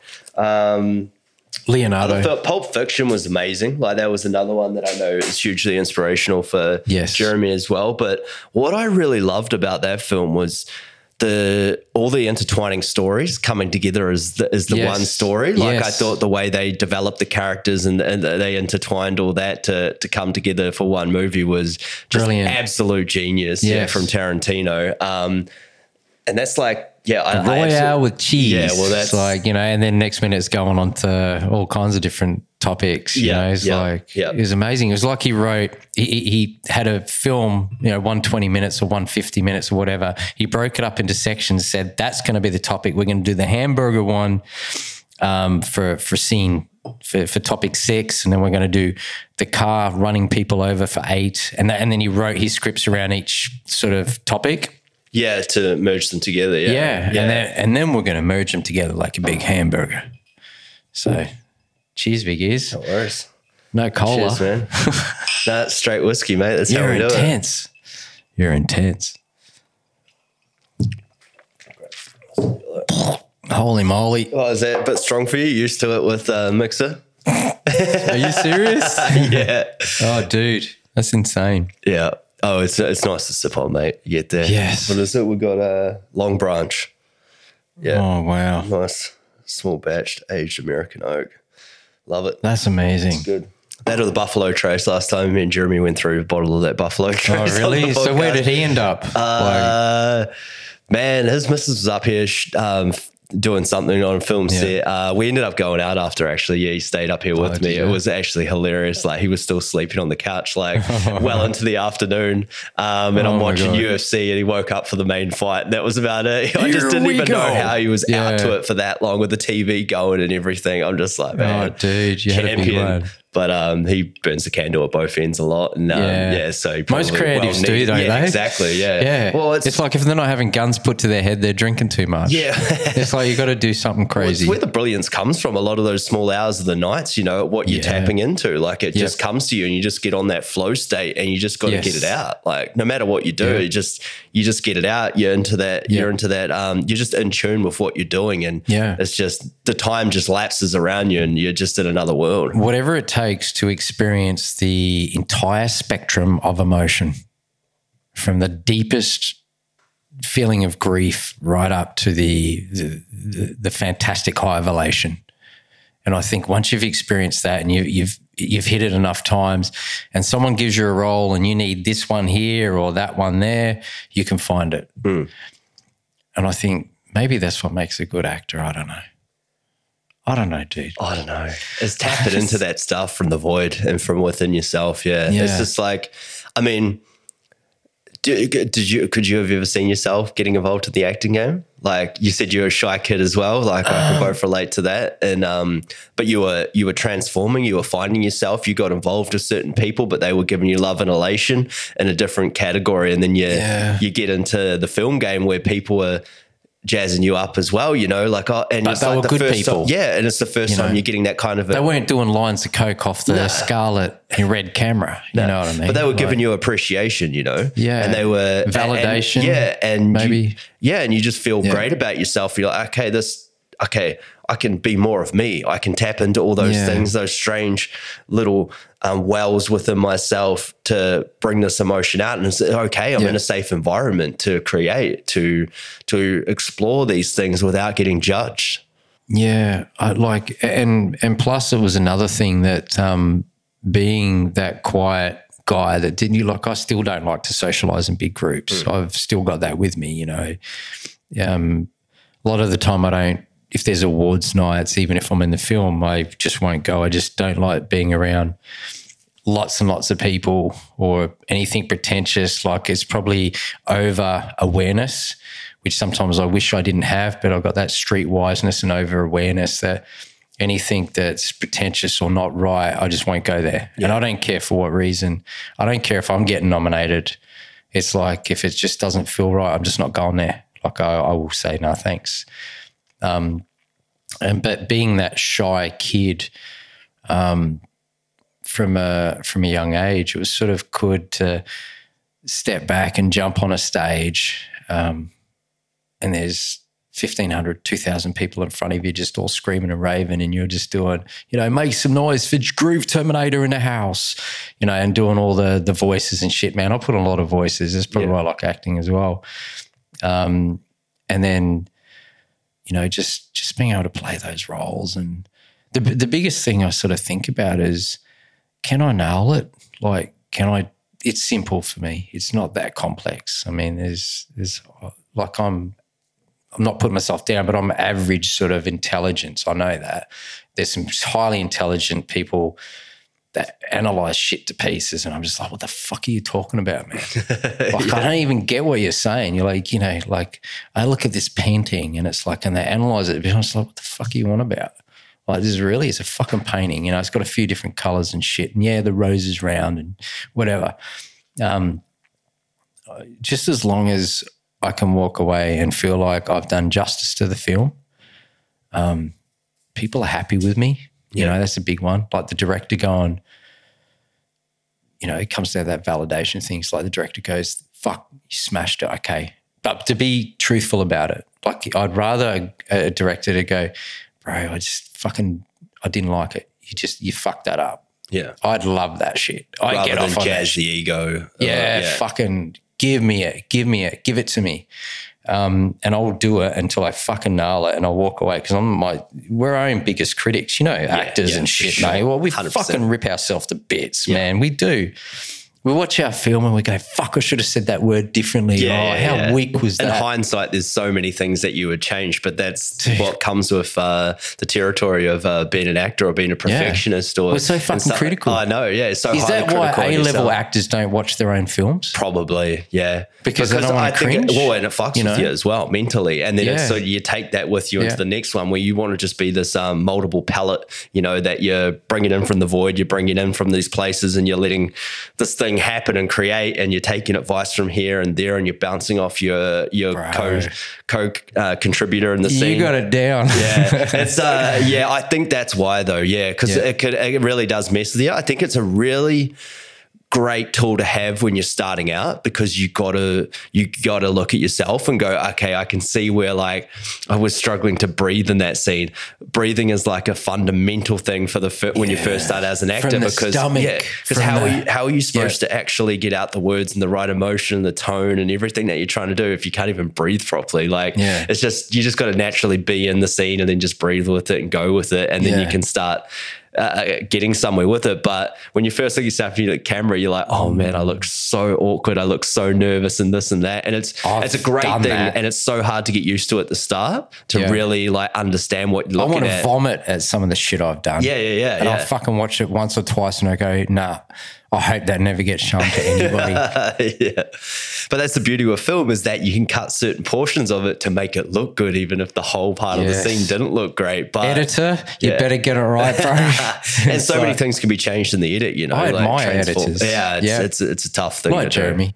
Yeah. Well, that's what he said is one of the huge things that he's gone down now, is that he loves editing. It's like creating the film all over again, you know, and it really is. And so he edited his last feature. And he's get rid of like, my fuck ups. But it's a funny thing, eh? Like, and then you like get to a point where you're like, you overanalyze. Like me, I can overanalyze so many things in life and in my creative elements, or you know, creative things that I'm going down, you know, in my projects, and I can overanalyze it, and then you're like, oh man, I don't even think I'm good at all anymore. Like I don't even know what I'm doing. Maybe I shouldn't do this anymore, you know. And that can become really. Do you think critical. It's a confidence thing? Like, is it self-confidence? Confidence and belief is probably the biggest thing in this game. Do you have any influences that sort of bring your confidence up? Like I use David Goggins. Yeah, I love Goggins. Yeah. It's like, you want to get it right, you got to do it like this. Yeah. You know what I mean? Just when you think that your limits on yourself, you can pass that. Stay hard, motherfucker. That's it. Bro, I love him, man. Yeah. And Rogan references him all the time, and he's great on Rogan's podcast. Yes. I've done his book, his audio book.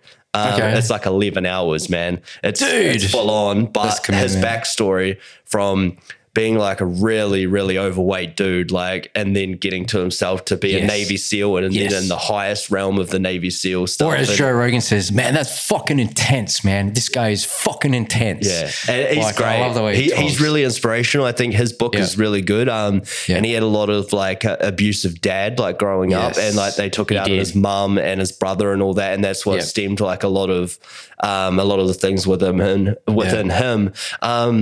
I'm curious naturally, and that's why I do what I'm doing here with the podcast. That I'm naturally curious about how people go about what they do, and I know I can apply those. Do you things want to know myself. Anything else? Well, we can get there, but what I was sort of saying is that like those kind of guys, like they're wonderful to listen to how they do, and then you can apply some of those things to your own life. But I don't know. Like I think I'm big on like the confidence within yourself, you know. And I've been in areas when I was real shy and quiet and didn't know what I was doing, to blossoming as a boy and growing into a man, you know, and realizing these passions and things. And that really didn't even come about until I moved over here, when I went away from family and everything, just moved over here by myself, that I actually found. I started to tap into all those things that make me who I am. And I got passionate about the film game, and there wasn't like a lot of like those people around me to boost it up, you know, and like say that you're doing an awesome job at what you're doing. Like people in the creative industry are so like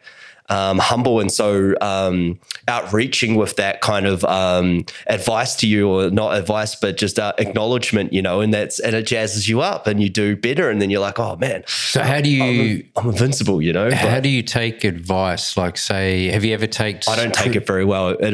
I get embarrassed, you know, like I don't like when, but I like hearing someone, it. You know how you see it as God, dude, you fucking nailed that. You did such a great thing.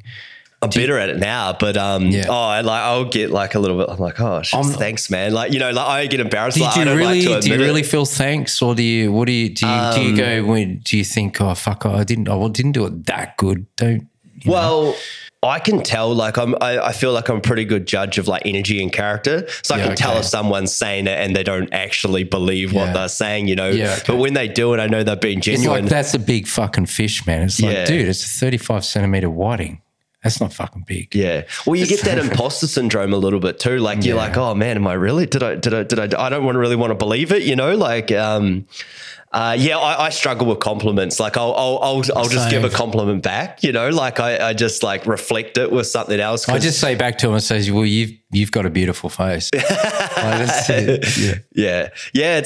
a weird thing, eh? But I really think that confidence and that self-belief is everything in this game. And I've been to a point where I've built that up and had so much in myself that pushed me forward for years and years to go on. And then I've had that completely knocked out of me as well, to the point of I'm like, is this even worth it again? Like, do I want to go through all this? Because I know what it took for me to get to that point. So we're all on sort of the seesaws, aren't we? Yeah. With that. It's a all balance. of us. Yeah. We've got to admit that. Yeah. We're like, but a lot of people don't, you know. can't be up here all the time. Yeah. We all know that. Yeah. We're all on seesaws with that confidence level, no matter what you do in life.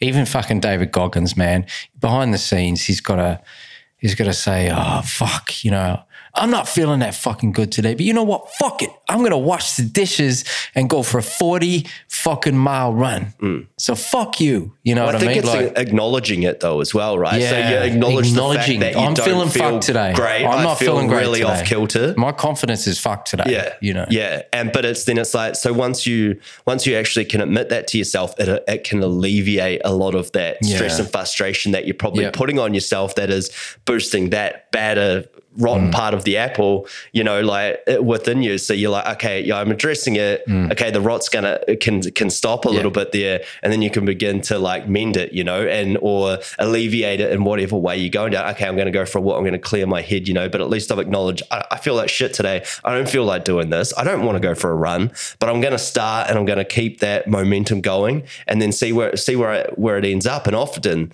you can just surpass where you were at, and then you're like, I feel great again. I want to hear from you, Dan Good. What is what motivates you? What motivates me? Yeah. What's you know, say you're having a week where you just don't feel that motivated. Where do you go? Where do you source motivation from? So say it's like the run you were just talking about. You're planning on running tomorrow. You wake up in the morning, I don't want to fucking run. I just fuck it, you know. And then maybe I did the dishes this morning. That's fucking good enough. I did them last night. What makes you just go, fuck it, I'm running? I think it's experience. I think because you've been in those positions before where you're like, okay, I'm not going to run, and then you don't do it, right? And you sit around and you feel lazy, and then it eats away at you because you didn't do the thing that you set out to do. Yeah. And then it just makes you feel even shittier and shittier inside. And then so you've done that portion before, right? And that's feeding the evil within or whatever that's making you be so slack and lazy. But then once you're actually been in those positions before where you've gone, no, I'm just going to do it. At least I'll do 10 minutes rather than that hour-long run that I was going to go do. And then you start walking and you start feeling a bit better. You're like, you know what? I don't feel that bad anymore. I can keep going. And you start to, that fire just like ignites in you. You're like, you know what? Why was I thinking so shitty before? Like in that mindset, it's just about pushing through, I think. And that's a big thing with Goggins, you know, it's just pushing through because you know you have that untapped potential within you. It's just about getting into it, you know, and firing that engine up. It's like a steam engine, you know, and the more those chemicals, you create, the more endorphins, the chemicals that creates in your brain, the better you feel about yourself, the further you push yourself, the more you're going to become of you. That's it. Tap into. Because you got some people that sit on the couch and they do fuck all. Yeah. And they just drink and they do fuck all. And it's a self-sabotaging way. Exactly. You know? And they want these endorphins and they go, well, fucking, I need the endorphins so I get off the couch and go for a run. It's like, get off your fucking fat ass and go for the run first, experience what it's like, or go to the gym, just do one fucking crazy intense workout without injuring yourself. Feel what it's like to get this injection of endorphins and all that good shit. Yeah.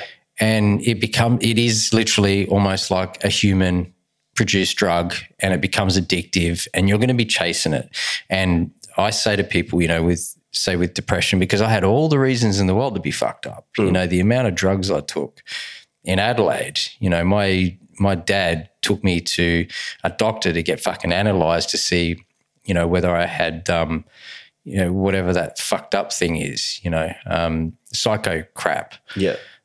There's a different word for it. It's not so crazy. I can't fucking think of it now. See what it's done? My memory's shit. You know, and I had all the reasons in the world not to be motivated and not to do any, you know, sometimes it is a struggle. But things like, if you really want to know and you're watching this now and you're feeling like I'm not that fucking motivated, I could do more, you don't have to be a fucking champion. You don't have to climb mountains. Google or YouTube David Goggins, right? And listen to his story. with Joe Rogan. Listen to David Goggins and listen to the way this guy, what he's been through. And the mindset and the thing, the actual mindset. Battles within yourself. They're the fucking words. Yeah. They're the words. I think that's mindset. It. It is a mindset. But like I say, once you start doing the thing, like it's like writing or Momentum. whatever, you just pick up the page and write something. Just start writing shit, like whatever you're feeling. As ludicrous as it sounds. I don't feel like writing today. I can't be fucked on now. I'm going to start the story. But all of a sudden, it starts to work over those cogs in your mind, and it just starts going, and you just start tapping into something, and then all of a sudden, you're out of that hour long that you've written, there could be 20 minutes of brilliance in there, but you forced yourself at the start, and the first half an hour was terrible. But that's what you have to do. You got to force that within you, and the endorphins start to run, things start to just fire within you, and your brain synapses, and it's just cracking it back in, because it's so much easier to be lazy. It's so much easier to sit around and chuck a movie on and not do what you have to do. But you're running away from your problems. You're avoiding the hard stuff, and sometimes you just need to start. That's it. Like it's like you can list all the problems in the world of why you're not going to start the task that you're trying to go on, but why not just use all that energy that you're going to spend? What does David Goggins call it? It's like that mother in your head saying, no, it'll be okay. You just sit there. You don't have to do fuck all. I'm going to give you a big hug. You can just sit on the motherfucking couch and do shit. Yeah. Right? And then it's the hard voice. It's like, get off the couch, walk down the stairs, go for that run.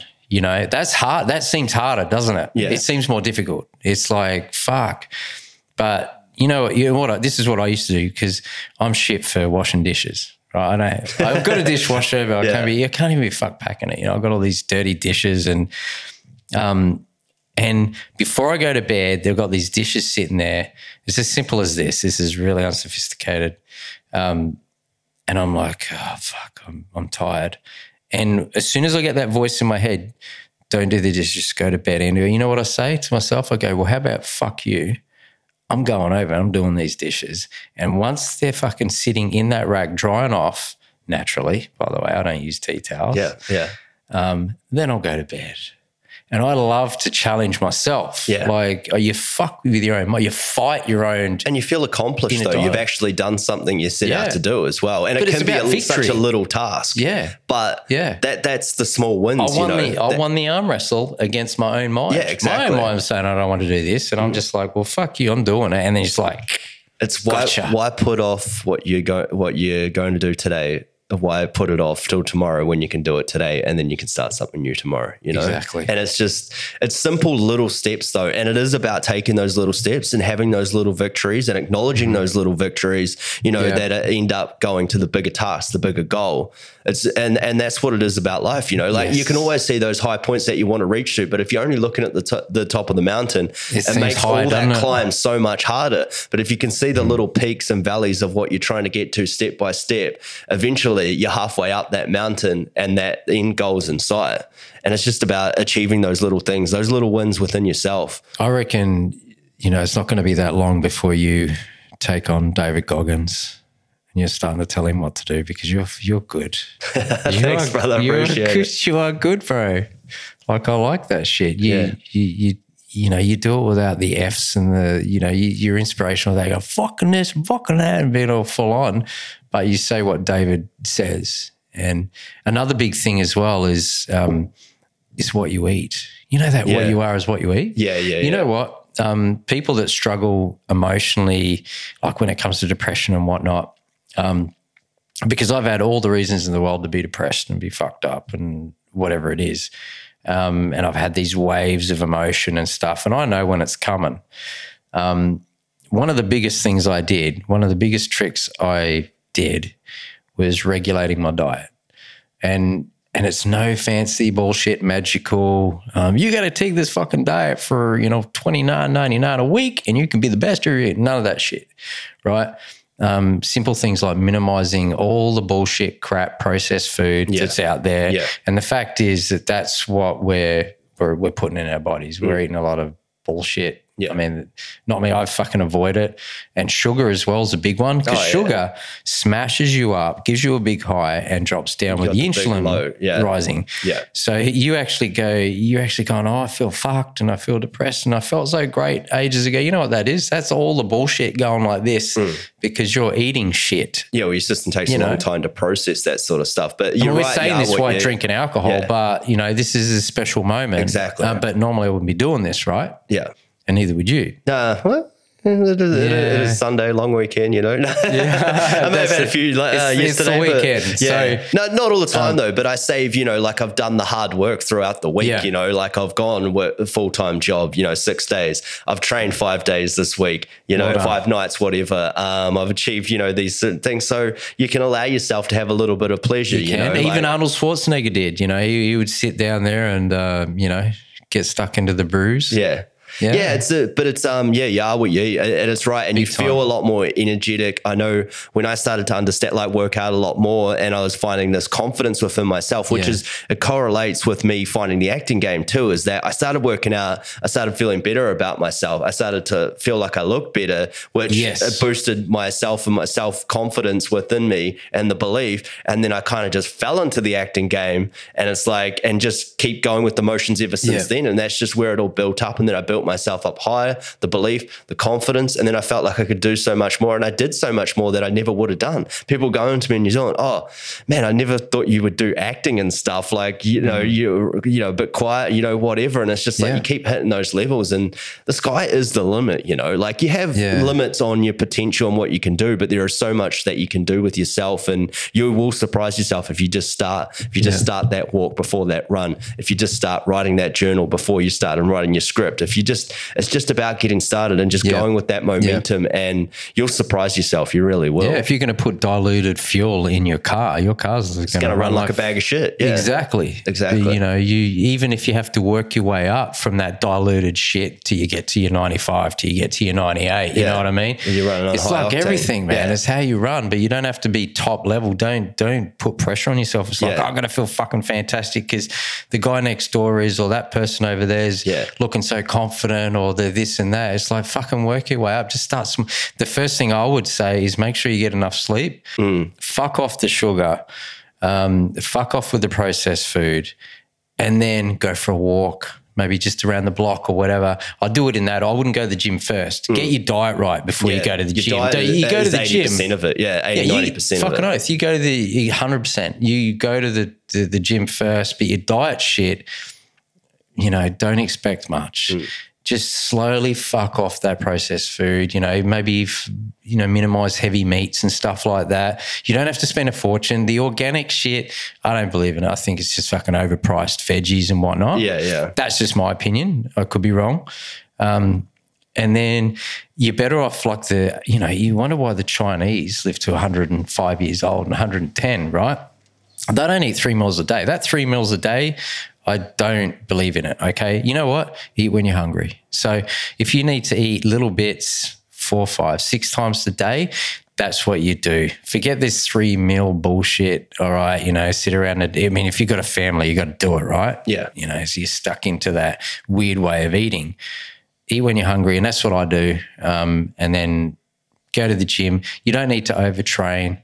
Just be intense. Throw out lots and lots of reps. You don't have to go full on with the heavy weights. It's based on what you want to achieve anyway. If you want to be a power lifter, well, then you got to. It's a bit of a different story, but exactly. You got to fuel your body right. Fuel to your get body the carbs to actually get the best out of your taro, body. Heaps of carbs. But potatoes, recovery, like you said, is a huge thing. But recovery. It's one thing you just be easy on yourself. Go easy. Don't have these unrealistic expectations. Well, you're building your own masterpiece within yourself. You know, you're not just going to wake up one day and be that. So it's a life goal. It's a progress. You know, it's about those small goals, those small wins. You know. But it's one thing you said before, and it's I actually have it on my alarm clock, is that comparisons are the thieves of all joys. Thank you very much. And it's something I got to keep telling myself all the time, because you can so easy to compare yourself to the next person, or this actor's doing this and like getting that. Why aren't I getting this? You know, like I put in the effort. You know, that's just so true. Yeah, I've got it on my alarm clock. Don't do it with YouTube or social media. I mean, Yeah, well, that I can mean, fuck- that's a that can- filtered out that thing. can Yeah, fuck you up. it's a tough thing, Yeah. and that's a whole Yeah. nother podcast in itself, you know, like Yeah. the social media and what it does to the psyche of young people these days, or people like ourselves that are growing, you know, like it can really fuck with you. It's crazy Dude, it world, can. man. And it's a toxic thing as well, but you got to use it as a tool. It's not a way of Yeah. life. That's what I keep Yeah. saying. I hope there's someone that comes on that's some social media guru that talks about it, because I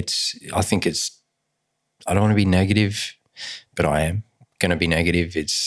I think it's fucking up a lot of society. But we used to say that before social media about magazines, showing model magazines where they're all skinny and they were fucking up girls that were a little bit overweight, and they're going, oh, look at these skinny models.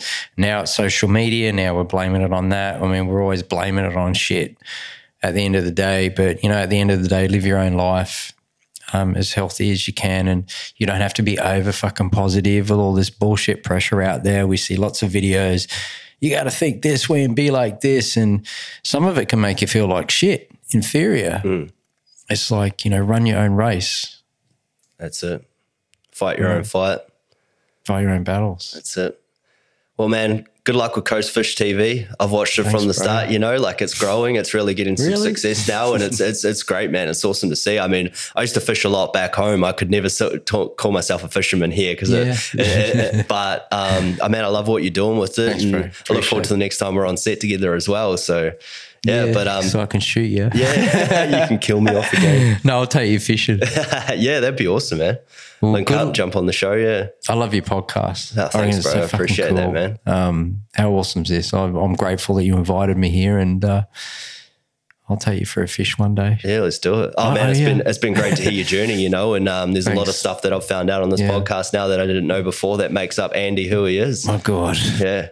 So now the people are going to know about it. But That's what's going to make your show great, because, you know, you are going deep. that's it. Yeah. I mean, everyone's got a journey, man. We're all living our own journey, and it's fascinating, I think, to see how people, the psyche that goes behind and the people and what they're doing and how they create what they do and how they live their best life, you know. And I think we can all learn from each other and apply it to our own life and in our own way and just live it, man. That's it. Yeah. I've learned a lot from you already, bro. I have. Thanks, I mean bro. that. Appreciate it, man. Thanks for coming on, brother. Anytime. Righto, guys. That's us. We're out. Woo! Did it. Another episode done and dusted. I hope you enjoyed our guest there, Andy Sparnon. He really got deep there and shared some exciting, thrilling, and kind of scary stories there.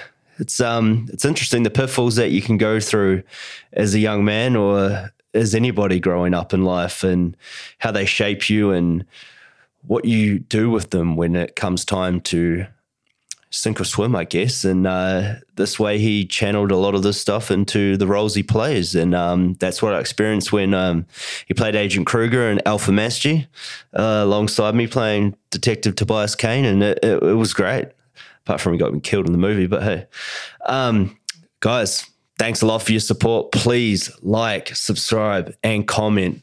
Every little bit like that really, really helps. It helps promote the show, helps promote what we're doing here, and it keeps people watching, and it gets more eyes, more views, more clicks. It all helps. You know how it goes, as we spoke about in the podcast, algorithms. It's all about the algorithms. Guys, if you want to follow me on Instagram, my own personal account, Dan_Good, our podcast, Going Deep with Dan Good. Like I said, subscribe, like, follow. Anything you can do for us, Spotify, iTunes, YouTube, it's all on there. Keep on doing your thing. Keep on creating whatever it is you can. Get your hands on a camera and just do the damn thing. That's all I can say.